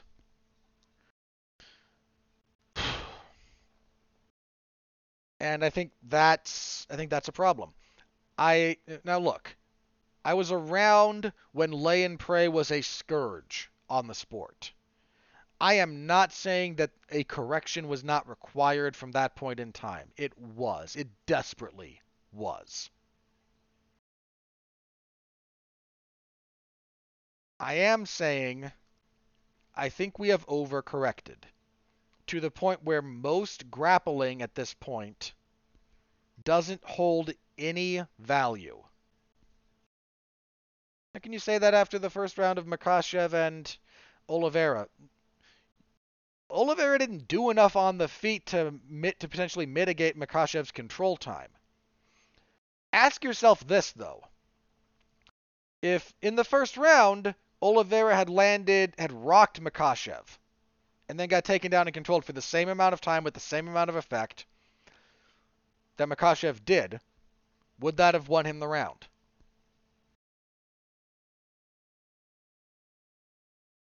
And again, I'm not saying that the impact on the fight shouldn't be maybe even the most important criteria. I am saying we have started to equate that with damage, especially cosmetic damage, in a method that seems to actively disincentivize fighters from using an entire skill set unless you're just ungodly oppressive. And I think that needs to be addressed. Here's another reason I think people are annoyed by the outcome of this fight. Yes, let me put it to you this way. Because if we score round by round, I can see the argument for O'Malley. I can see the argument now. I couldn't originally. I can now. I can see the argument. I really don't agree. But this isn't the scoring equivalent of Flat Earth. All right? But maybe we should ask ourselves instead, as a thought experiment, if we use a different scoring system, even if we apply the same criteria, if we judge the fight as a whole instead of round by round, who won? Because I'll admit, round by round, this fight could be closer than I originally thought. If you judge this fight as a whole, it is not close. Doesn't mean it wasn't a competitive fight, it was. But if you judge this fight as a whole, Jan wins. And it should not be that close, scoring-wise. And I think that sticks in a lot of people's craws. There were no media scores for O'Malley. I mean, straight up none. I have not seen any. I haven't seen too much on Twitter in favor of O'Malley here. If you look at the body language of O'Malley and his cornermen after the fight, that is the posture of the defeated. I was shocked when they said this was split, to say nothing of O'Malley winning. Now, I've come down a little bit off of my angry high horse about this. But I think if you're a fighter, we need to be very cognizant of the current scoring criteria, what it incentivizes, and whether or not it's going in the direction that we necessarily think it should. Because for a while it was too far the other way. I was there for that. I was there for those discussions. I was there for the lay and pray era, and it sucked. Not defending it. I'm saying we adjusted. Needed adjustment. We might have overcorrected. In fact, I'm pretty sure we overcorrected. So, could probably do with another correction back towards something that is more ideal. All right. With being with very much disagreeing with that decision, and I mean very much disagreeing, let us move on to the fight itself. And you know what? Sean O'Malley,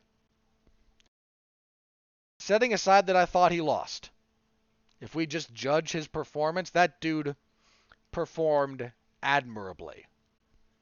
Ask yourself this question. Who had more success against Petr Yan? Corey Sandhagen over 25 minutes or Sean O'Malley over 15? I'm not saying Jan and Sandhagen wasn't a fairly competitive fight. It was, but who had more success against Jan? Sean O'Malley did. O'Malley's got very straight punching in ways that I think a lot of people um, don't appreciate. He's got a very good front kick, actually, that showed up here a lot. He's got a good front kick. His wrestling defense is still a problem. His ability to get up is still kind of a problem. I mean, when I said earlier, if I'm Sean O'Malley coming off of this fight, do I want to fight Aljamain Sterling next? My answer is no. Look at all the times Petr Yan had O'Malley's back here. Now imagine instead of Yan, it's Aljamain Sterling, and tell me how differently this fight goes. But both men did a lot of stance switching. Again, there were some nicely timed punches from O'Malley. He landed a pretty good head kick in the third. Nice knee at one point as well. He had more success against Yan in a meaningful way than pretty much anyone else. So, serious credit to him.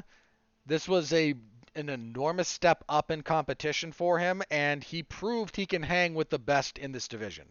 I give him all the credit in the world for that.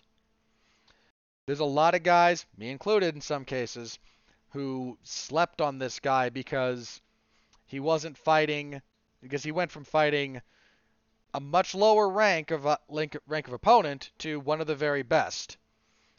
He proved he can hang with the very best. Even if you think he lost, and I do, he was a more than worthy adversary for someone at the top of the division. And much as O'Malley might annoy you, me, and everybody else, that needs to be reckoned with.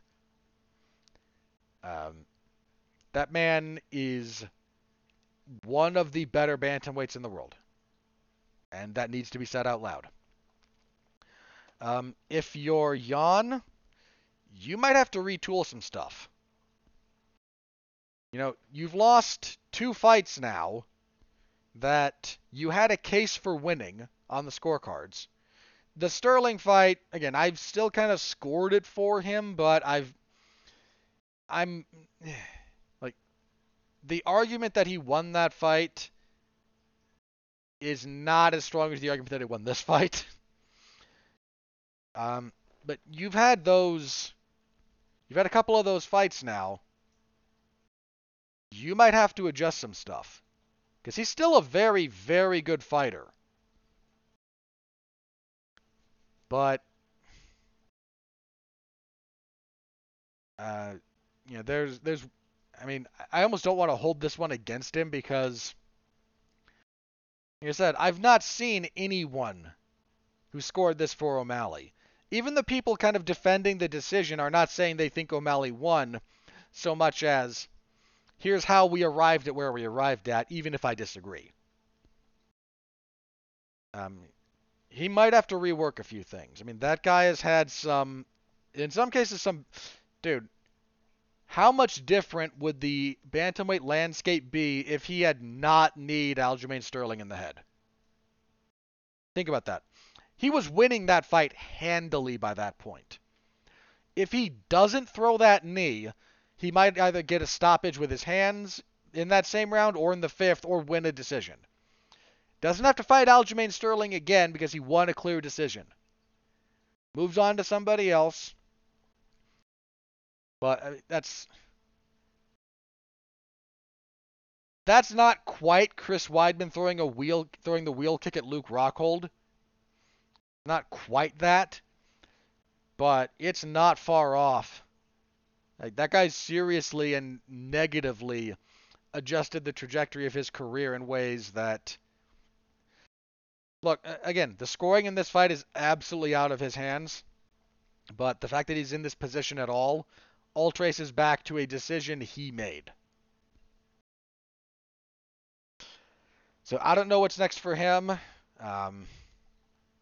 He's still one of the best bantamweights in the world, I think, but he really needs to sort some stuff out. Uh, Again, if I'm O'Malley, if you get a shot at Sterling next and you choose to take it, if you get blown out of the water, understand you're not getting another one. Just understand that. So it might behoove him to slow play this a little bit. And I don't know what's next for Jan. This was your fight of the night, and again, setting aside the decision, it was a good fight. It was a fun fight. These two guys hurt each other more than once. Here's the other thing if I'm O'Malley. I want a 5-round fight before my title shot because he was struggling in the third round here. Like, you can argue he won it. In fact, most people seem to think so. And fair enough, but if you're making that argument, you're making your argument on the first 2 minutes of that round, not the last 3. And look at how he was at the end of that third round. I think he needs to test his cardio in a 5-round fight. At least prepare for a 5-round fight before he has to fight for the belt, in my opinion. Yeah, so that was it. That decision deflated the rest of this card. It really did. It wound up leading to a co-main event that was a giant letdown and again a farce, and then a main event that was important and certainly wasn't a bad fight, but it was not exactly fireworks. So moving on, let's see. Beneil Dariush defeats Mateusz Gamrot via unanimous decision, 230-27s, 129-28. Good fight. Good fight. Some great wrestling exchanges. Dariush did a good job after the first round stopping a lot of takedowns. Or again, scrambling with Gamrot, outlanding him on the feet, landed some good body kicks, dropped Gamrot hard with a left hand in the third. Gamrot's got a chin on him, man, because he bounced up from getting dropped. Gamrot's wrestling is the majority of his offense. I think he needs something to help bring that to life. Because when he's wrestling and grappling, he's very good. I mean, very good. But he needs some components to kind of help him out along the way because once he stopped being able to force those exchanges with Dariush and he couldn't overwhelm him early, Dariush kind of had his way. Again, good fight. This is like 8 or 9 in a row for Dariush, who probably still has to win one more fight before he gets a title shot, but we'll have to wait and see on that. Fun fight. If your fight of the night wasn't O'Malley and Jan, it was Dariush and Gamrot. It was a good fight. Catchweight fight because Caitlin Chookagian missed weight. Manon Fior defeats Caitlin Chookagian via unanimous decision, 29-28 across the boards. I'm going to quote something I saw on Twitter.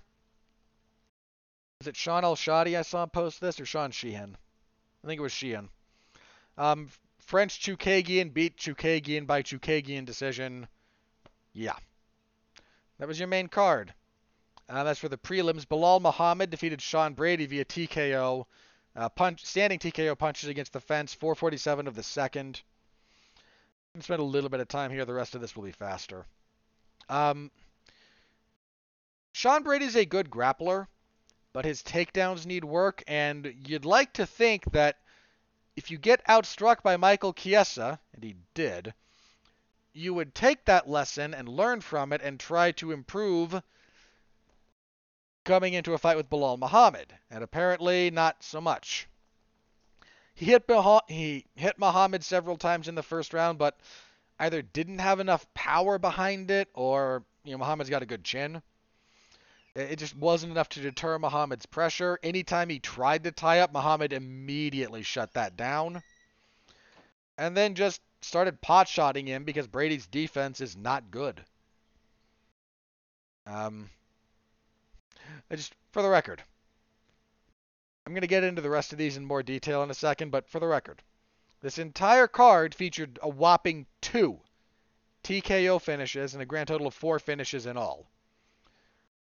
And Bilal Muhammad got one of them. When was Muhammad's last TKO win before this? Just my own morbid curiosity. His last finish before this was against Takashi Sato in 2019. His last TKO was Augusto Montano in 2016. Yeah.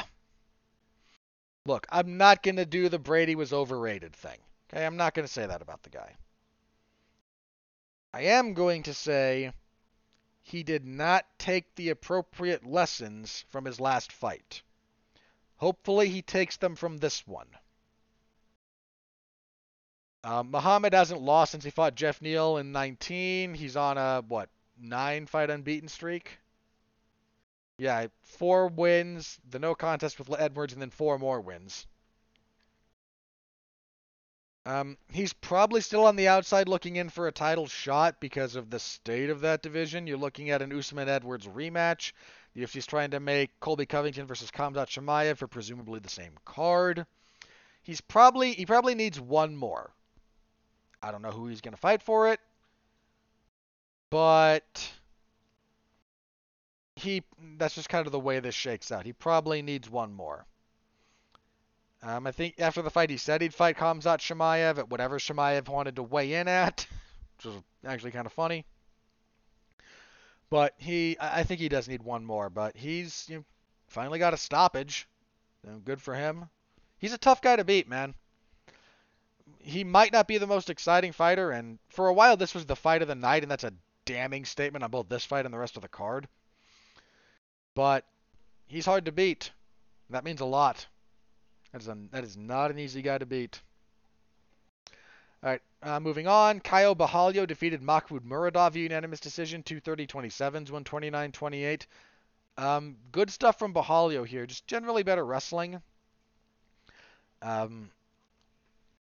But this was a fun little fight. It wasn't great, but it was decent enough. Nikita Krylov defeated Volkan Oezdemir via unanimous decision, 130-27, 229-28. These two had a good 30 seconds or so to start the fight. Then Oezdemir slowed down and Krylov took over and just kind of won it via traditional light heavyweight decision. Welterweights, Abubakar Nurmagomedov defeated Gadzi Omargadzhiev via unanimous decision, 229-28, 130-27. A lot of lay and pray. This fight sucked. Middleweights, Armen Petrosyan defeated AJ Dobson via unanimous decision, 30-27 across the boards. Mostly kickboxing. Just a generally higher output from Petrosyan. Dobson never seemed to get out of second gear, and Petrosyan, even if he coasted in third, that was enough to win the fight. Flyweights, Muhammad Makayev defeated Malcolm Gordon via armbar, 4:26 of the third. We need to talk about Makayev for a second here. Makayev is a bright prospect. He's a good wrestler and a pretty good grappler overall. There's a few things that have started to emerge, though. Patterns. Holes that need to be filled in, if you will. His striking on the feet is not good. It's not, I shouldn't say not good. It's passable, but it's not, it's nothing to write home about. His cardio might be an issue. He slowed down in this fight pretty visibly. In fact, he was losing the third round before that submission. So he might not start the fight at a pace he can sustain. Something to pay attention to. Here's the other thing. His ground and pound is either non-existent or anemic. Now, I mean, in the third round, hang on. There's a fun little statistic about this fight, actually. If we go round by round, Makayev did not even attempt a single strike.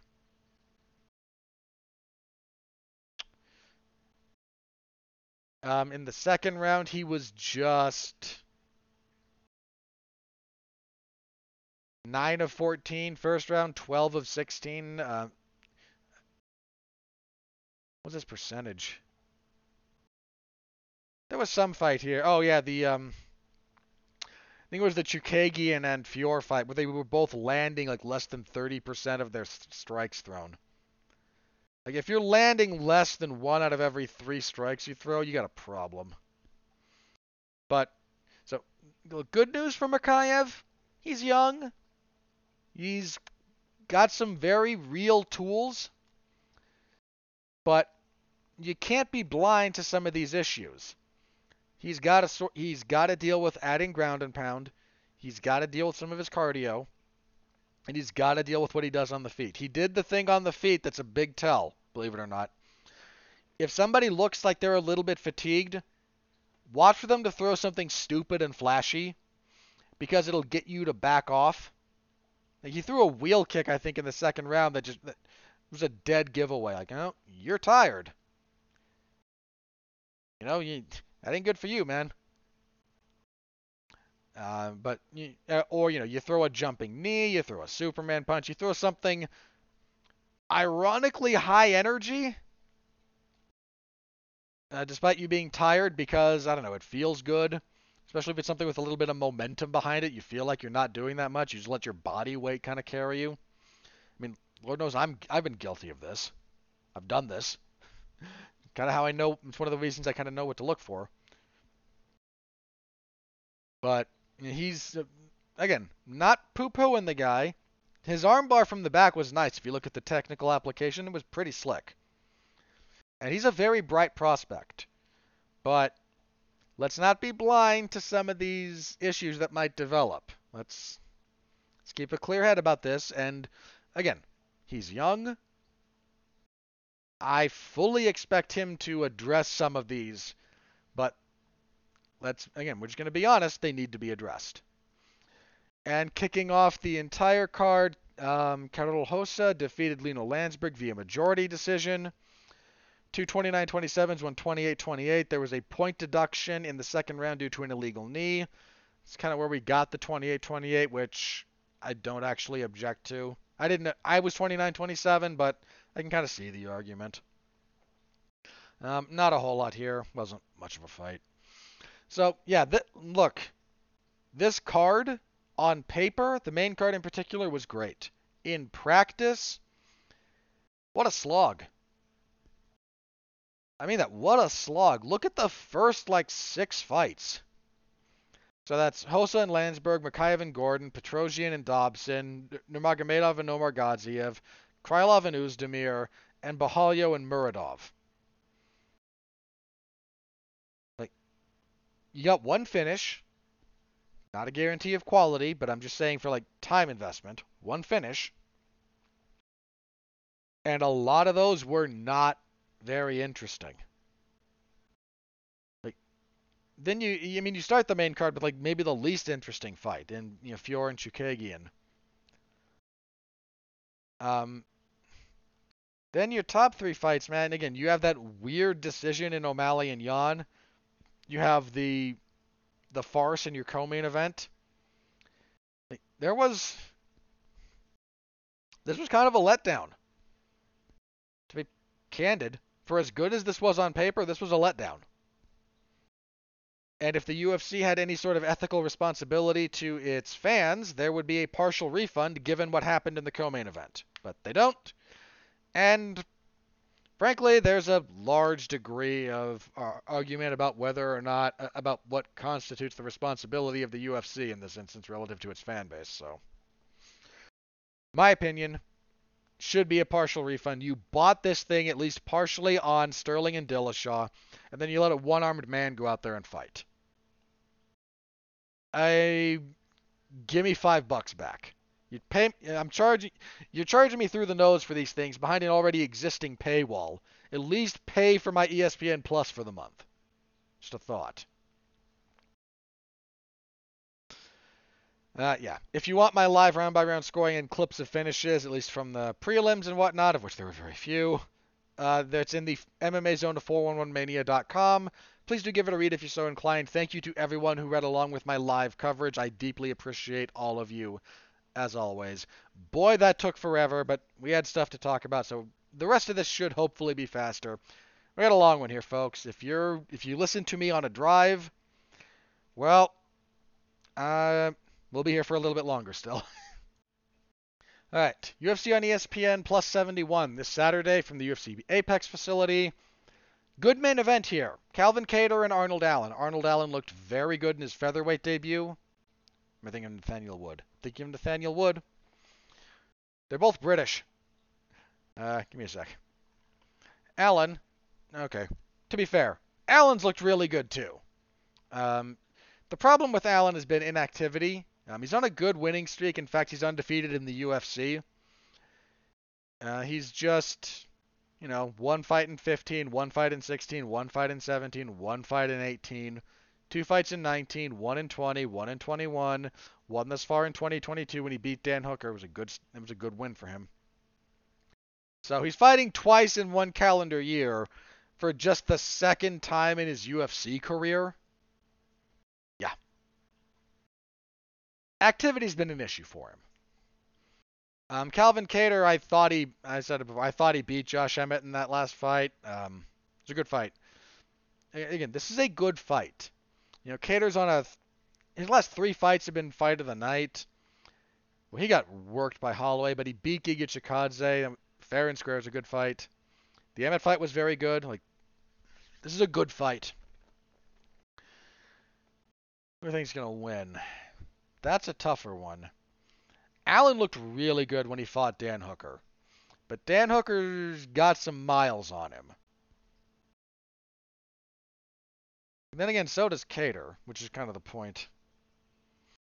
This would be a big win for Allen, actually, if he pulls it off. Might be the best of his career, given that Hooker was coming back to featherweight, and Kattar has kind of been he's been an upper tier guy for several years at this point. Kattar's tough to beat. He's real hard to beat, though. Unless you're like Max Holloway, he's hard to beat. Am I really going to lean? If this were let me preface this. If this were 3 rounds, I would pick Allen, I think. Over 5 rounds. I'm going to lean towards Kattar. I don't think Allen's fought for 5 rounds before. I know he hasn't in the UFC. I don't think he has outside the UFC either. I can't quite confirm that. Okay, he did win one. He won a title. That would have been a 5-round fight. That fight ended between rounds 2 and 3. This was back in 2014.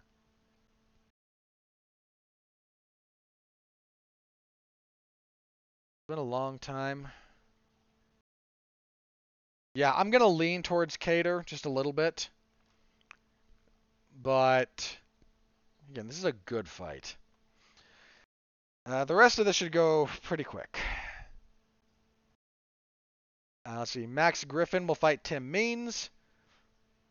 That's not terrible. Am I going to lean towards Means here or not? Coming off that loss to Kevin Holland. That was tough.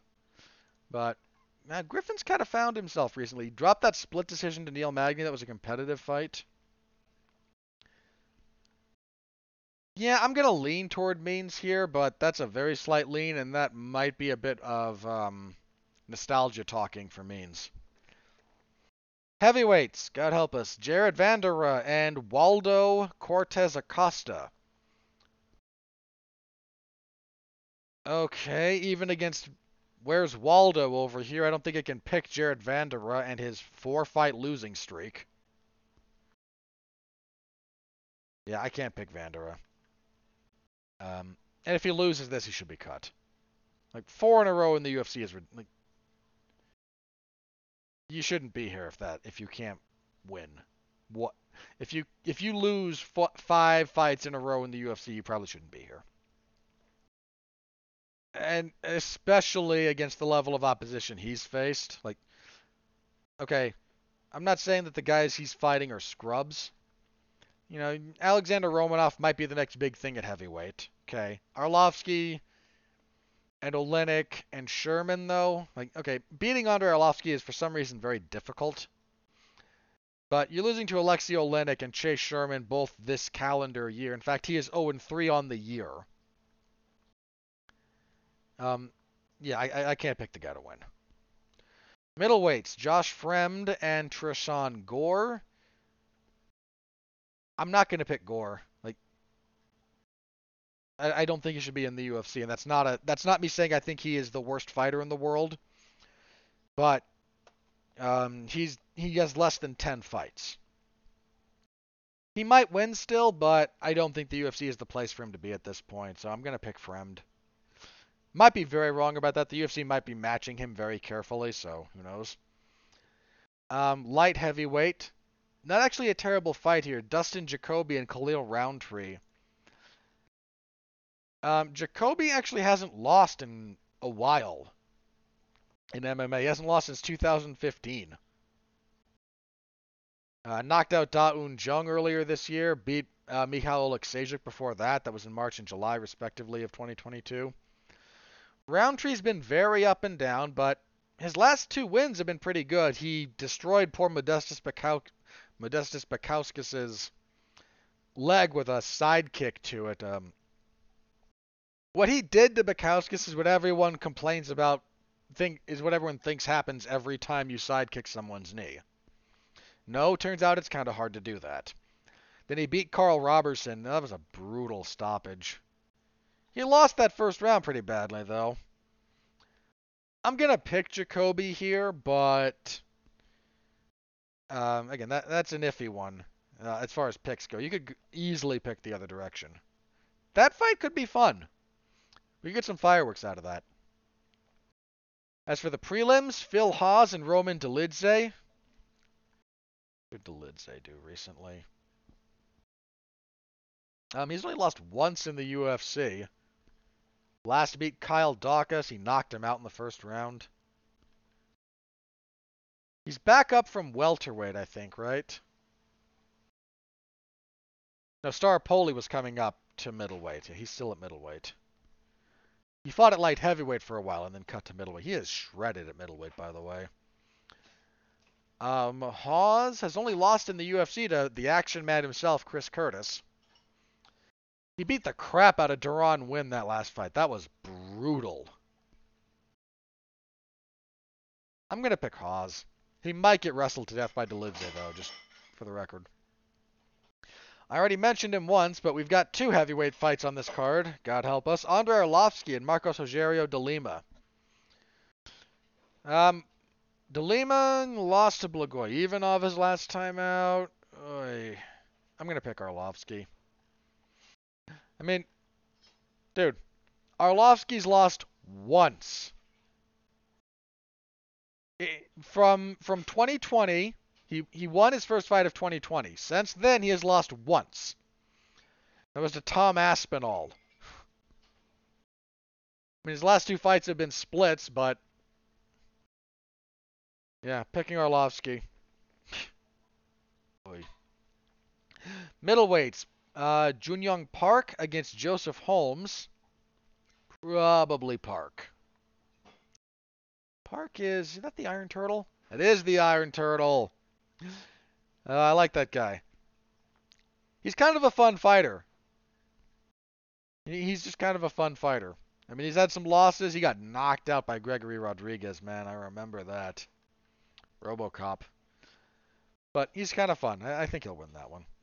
Featherweights, Chase Hooper and Steve Garcia. I don't think Steve Garcia should be in the UFC. I'm not sure Chase Hooper should be there either, but yeah, going with Hooper. Why not? Flyweights, Klidson Rodriguez and Cody Durden, probably Rodriguez. Then bantamweights, Christian Rodriguez. Rodriguez or Rodriguez? Hang on, I know Klidson is Brazilian.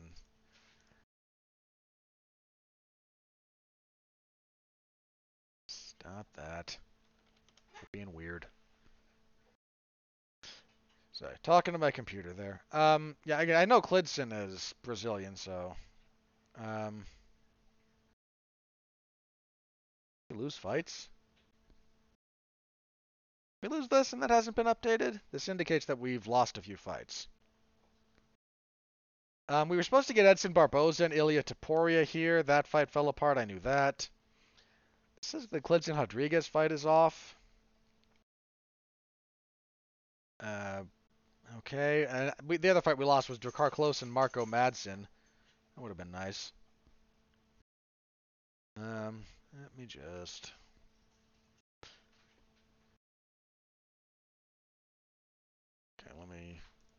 check instead of that source. Let's check. Why are you making this difficult? Let's check this source. Okay, this would be Christian Rodriguez. He's now listed as fighting Garrett Armfield. Alright, I'm not sure about that Rodriguez and Durden fight. I'll pick Rodriguez if the fight goes through, but again, somewhat conflict. The UFC might not have updated yet, whereas Tapology seems to update a bit more consistently. As far as Rodriguez and Armfield goes, I think Rodriguez. Look at that one. Want to make sure I'm thinking if Rodriguez is who I'm thinking of. Yeah, I'm going with Rodriguez, but I think both of these guys have fought for the UFC before.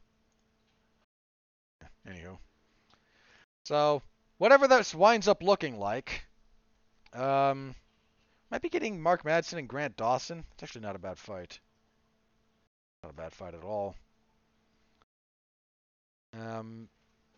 Dawson hasn't lost in the UFC yet, and Madsen's got cardio issues.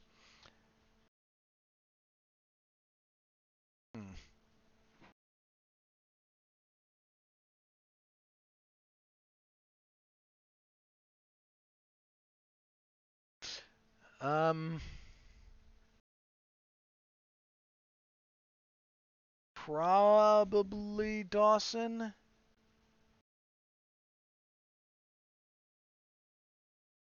Yeah, Dawson in that fight, if it happens. Alright, so Saturday, I will have coverage of that, so please do stop by, say hello. As always, I appreciate it. Alright. News. Alright, I'm going to talk about this once, and this is the last I'm going to say about it. But Dana White has a new venture. He will be promoting, what the hell did he call it? Oh, sorry. The Power Slap League. Dana White's PSL.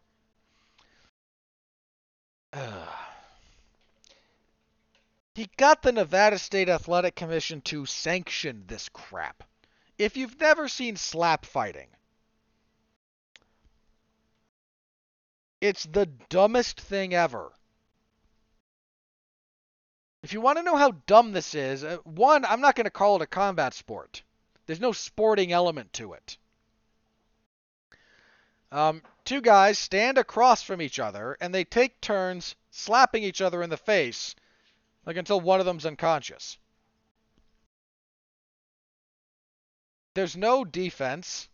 There's no skill. Well, minimal skill.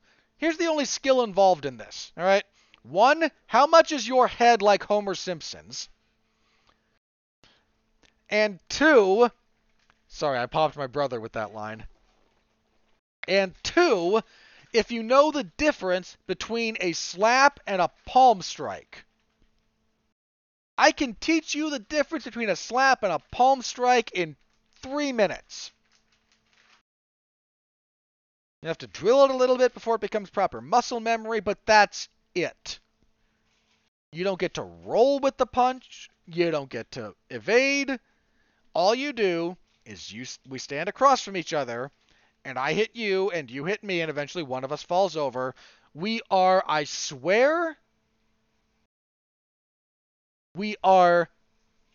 6 weeks away from sanctioning that stupid game. Since I referenced The Simpsons already, I may as well bring this chestnut up. If you'll recall the episode where they discuss the defective Simpson gene and it depresses Lisa, at the end of that, when Homer acquires a bunch of Simpsons from around the country to try and prove to Lisa that you're not destined to be a failure because you're a Simpson, all the Simpson men are failures because the defective gene is on the Y chromosome. The women are fine. At this gathering of the Simpsons, all the men decide it's a good idea to form a ring, stick two of them in the middle with pots on their heads, and they charge each other like rams. We're 6 weeks away from somebody like Dana White seeing that clip and going, you know what, I could make a buck. And I'm in a position to bribe some athletic commission enough to let me do it. This is a cheap stupid, lurid spectacle. The first time you stumble across slap fighting, when a clip comes up on TikTok or a Facebook reel or a YouTube short, it's moderately like, oh, wow, look at that. You can't structure an event around this. And yet, Dana White's Power Slap League gets free promo airtime on UFC 280. They've already shot material. They already have branded merchandise. Do you think they were worried about the Athletic Commission sanctioning them? Clearly not. Dana, and Dana White then has the audacity, the unmitigated gall to say, how dare you you know what? There was a time in the history of the UFC when Dana White was an integral component of its success. I will never take that away. He worked hard. He was at every event. He would talk to people. He would promote. Like, Dana White's work ethic and his presence were fundamentally integral to the UFC growth. 1,000,000%. Anyone saying otherwise is kind of an idiot. These days, you could replace Dana White with an angry AI that spouts soundboard clips that include goof, dumbass, moron, and scumbag. Like, he's basically a self-generated meme at this point. He is a parody of himself. And he's out here going, don't listen to scumbag media who didn't want us running unsafe events during the pandemic. How about we listen to the doctors then? Huh? Would you accept that? We look at all the material provided by the Association of Ringside Physicians about slap fighting? No. Of course you don't want us to look at that because it damns you. Ugh. I'm not going to discuss this any further on this show. I'm not. Look, here's how far down the pecking order in the combat spectacle sport adjacent area we are, okay? Congratulations, you are lower on the totem pole than bare knuckle boxing. You are so far down this proverbial totem pole that Grabaka Hitman, Costa, right? If you're not following that guy on Twitter and you're listening to me, follow him. Like, this guy watches everything. If he is the one saying slap fighting is unwatchable, you have lost the freaking plot. You have utterly lost it. That's the last I've got to say about this bit of ridiculousness. Till something really bad happens. Then I'll laugh about it, and then I'll yell about it. Like, when somebody gets really hurt doing this, and they will, I'll say something. Until then, whatever. There was an update to the UFC's code of conduct for fighters and cornermen and whatnot. They are not allowed to bet on UFC events anymore. Sure. Look, I understand this. I do. But one, they don't enforce the code of conduct at all. Two, I get it. It makes sense. It does. You want to kind of avoid the impropriety of fixing and whatnot, but this is one other thing unilaterally forced and dictated to fighters and their adjacent people.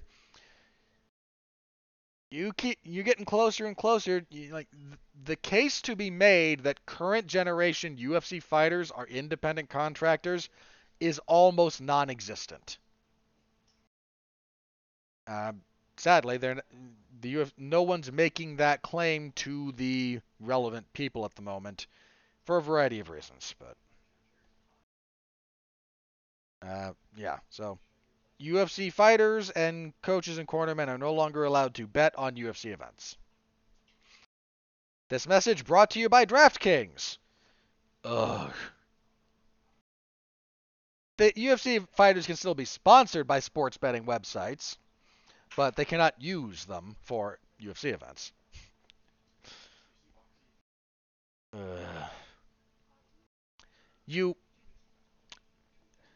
I said this about Dana White's slap fighting thing on Twitter. I'm going to say it now because this brought it up.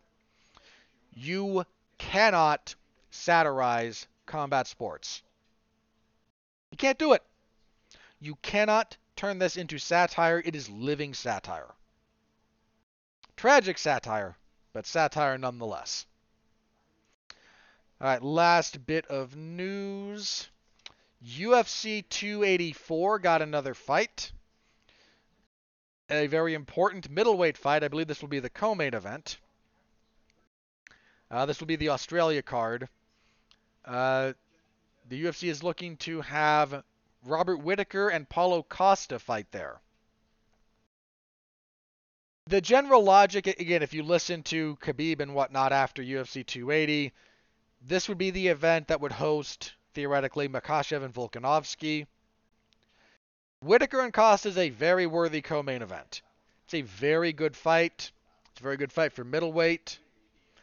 So, I am fine with that. Any other news on fights this last week?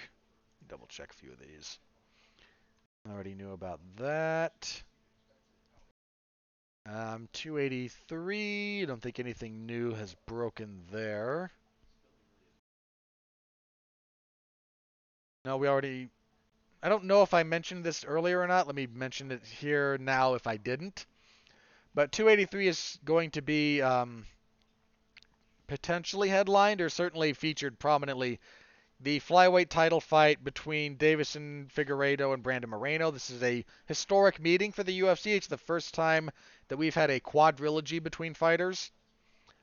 So, I mean, that's the right fight to look for those two. So, very much looking forward to that one. For some reason, Shogun is fighting on that card. Please go away, Shogun. He's just sad at this point. Okay. Yeah, that's it as far as fight announcements. All right, I have rambled. Let me check Twitter and see if anything crazy is broken while I've been recording this. If not, plugs, and we will get out of here for the week. Nope, nothing new. So, my podcast is still going to be shorter than the new Black Panther movie, even at its current runtime. Oh, the movie's going to be painful. Anywho, speaking of painful movies, my movie reviews this week. This Monday, special Monday time, we will be reviewing on Damn You Hollywood, The Rock's latest action flick, Black Adam, as the DCEU desperately tries to keep itself afloat. So, Mark and I will be talking that, the good, the bad, and the otherwise. Last week we were supposed to review The Midnight Club, but for a variety of real-world reasons, that got postponed to this week, so this Wednesday. Myself, Alexis Haina, and Jason Teasley, in theory, will be reviewing that movie. Television show. It's on Netflix. So, forgive me. But it's kind of late. My brain's not all the way there. We'll be reviewing that, the good, the bad, and the otherwise. I think that's all my podcasting for the week. Let me double check. 90% sure. Yeah. Yeah, that's all I got for podcasts. On the wrestling side of things, AEW's Dark Elevation on Wednesday, MLW if they release anything on Thursday, WWE SmackDown on Friday. So if you're interested in any of that, the Wrestling Zone 411mania.com, I hang out over there on occasion. And of course the UFC event on Saturday, and then we will be back here next week to review UFC on ESPN Plus 71, and let's double check this. Yes, we will be previewing UFC on ESPN Plus 72. Does this have a main event yet? Hang on. We were supposed to get Bryce Mitchell and Movsar Evloev. Evloev got injured. They were talking about maybe Topuria stepping in. That seems to have been switched out for something else, so we don't actually have a main event at the moment. Let's promote Neil Magny and Daniel Rodriguez. It's the best fight on the card. That is not a strong card. And what else do we got here? Yeah, I'm sticking with not strong. So, we'll preview it next week, whatever state it's in. Until then, I thank you all very, very much for listening, as always. any way you interact with the product to help feed the unholy monstrosity of whatever algorithm happens to be governing this. Thank you very much. As always, stay safe out there and continue to be well, be safe, and behave.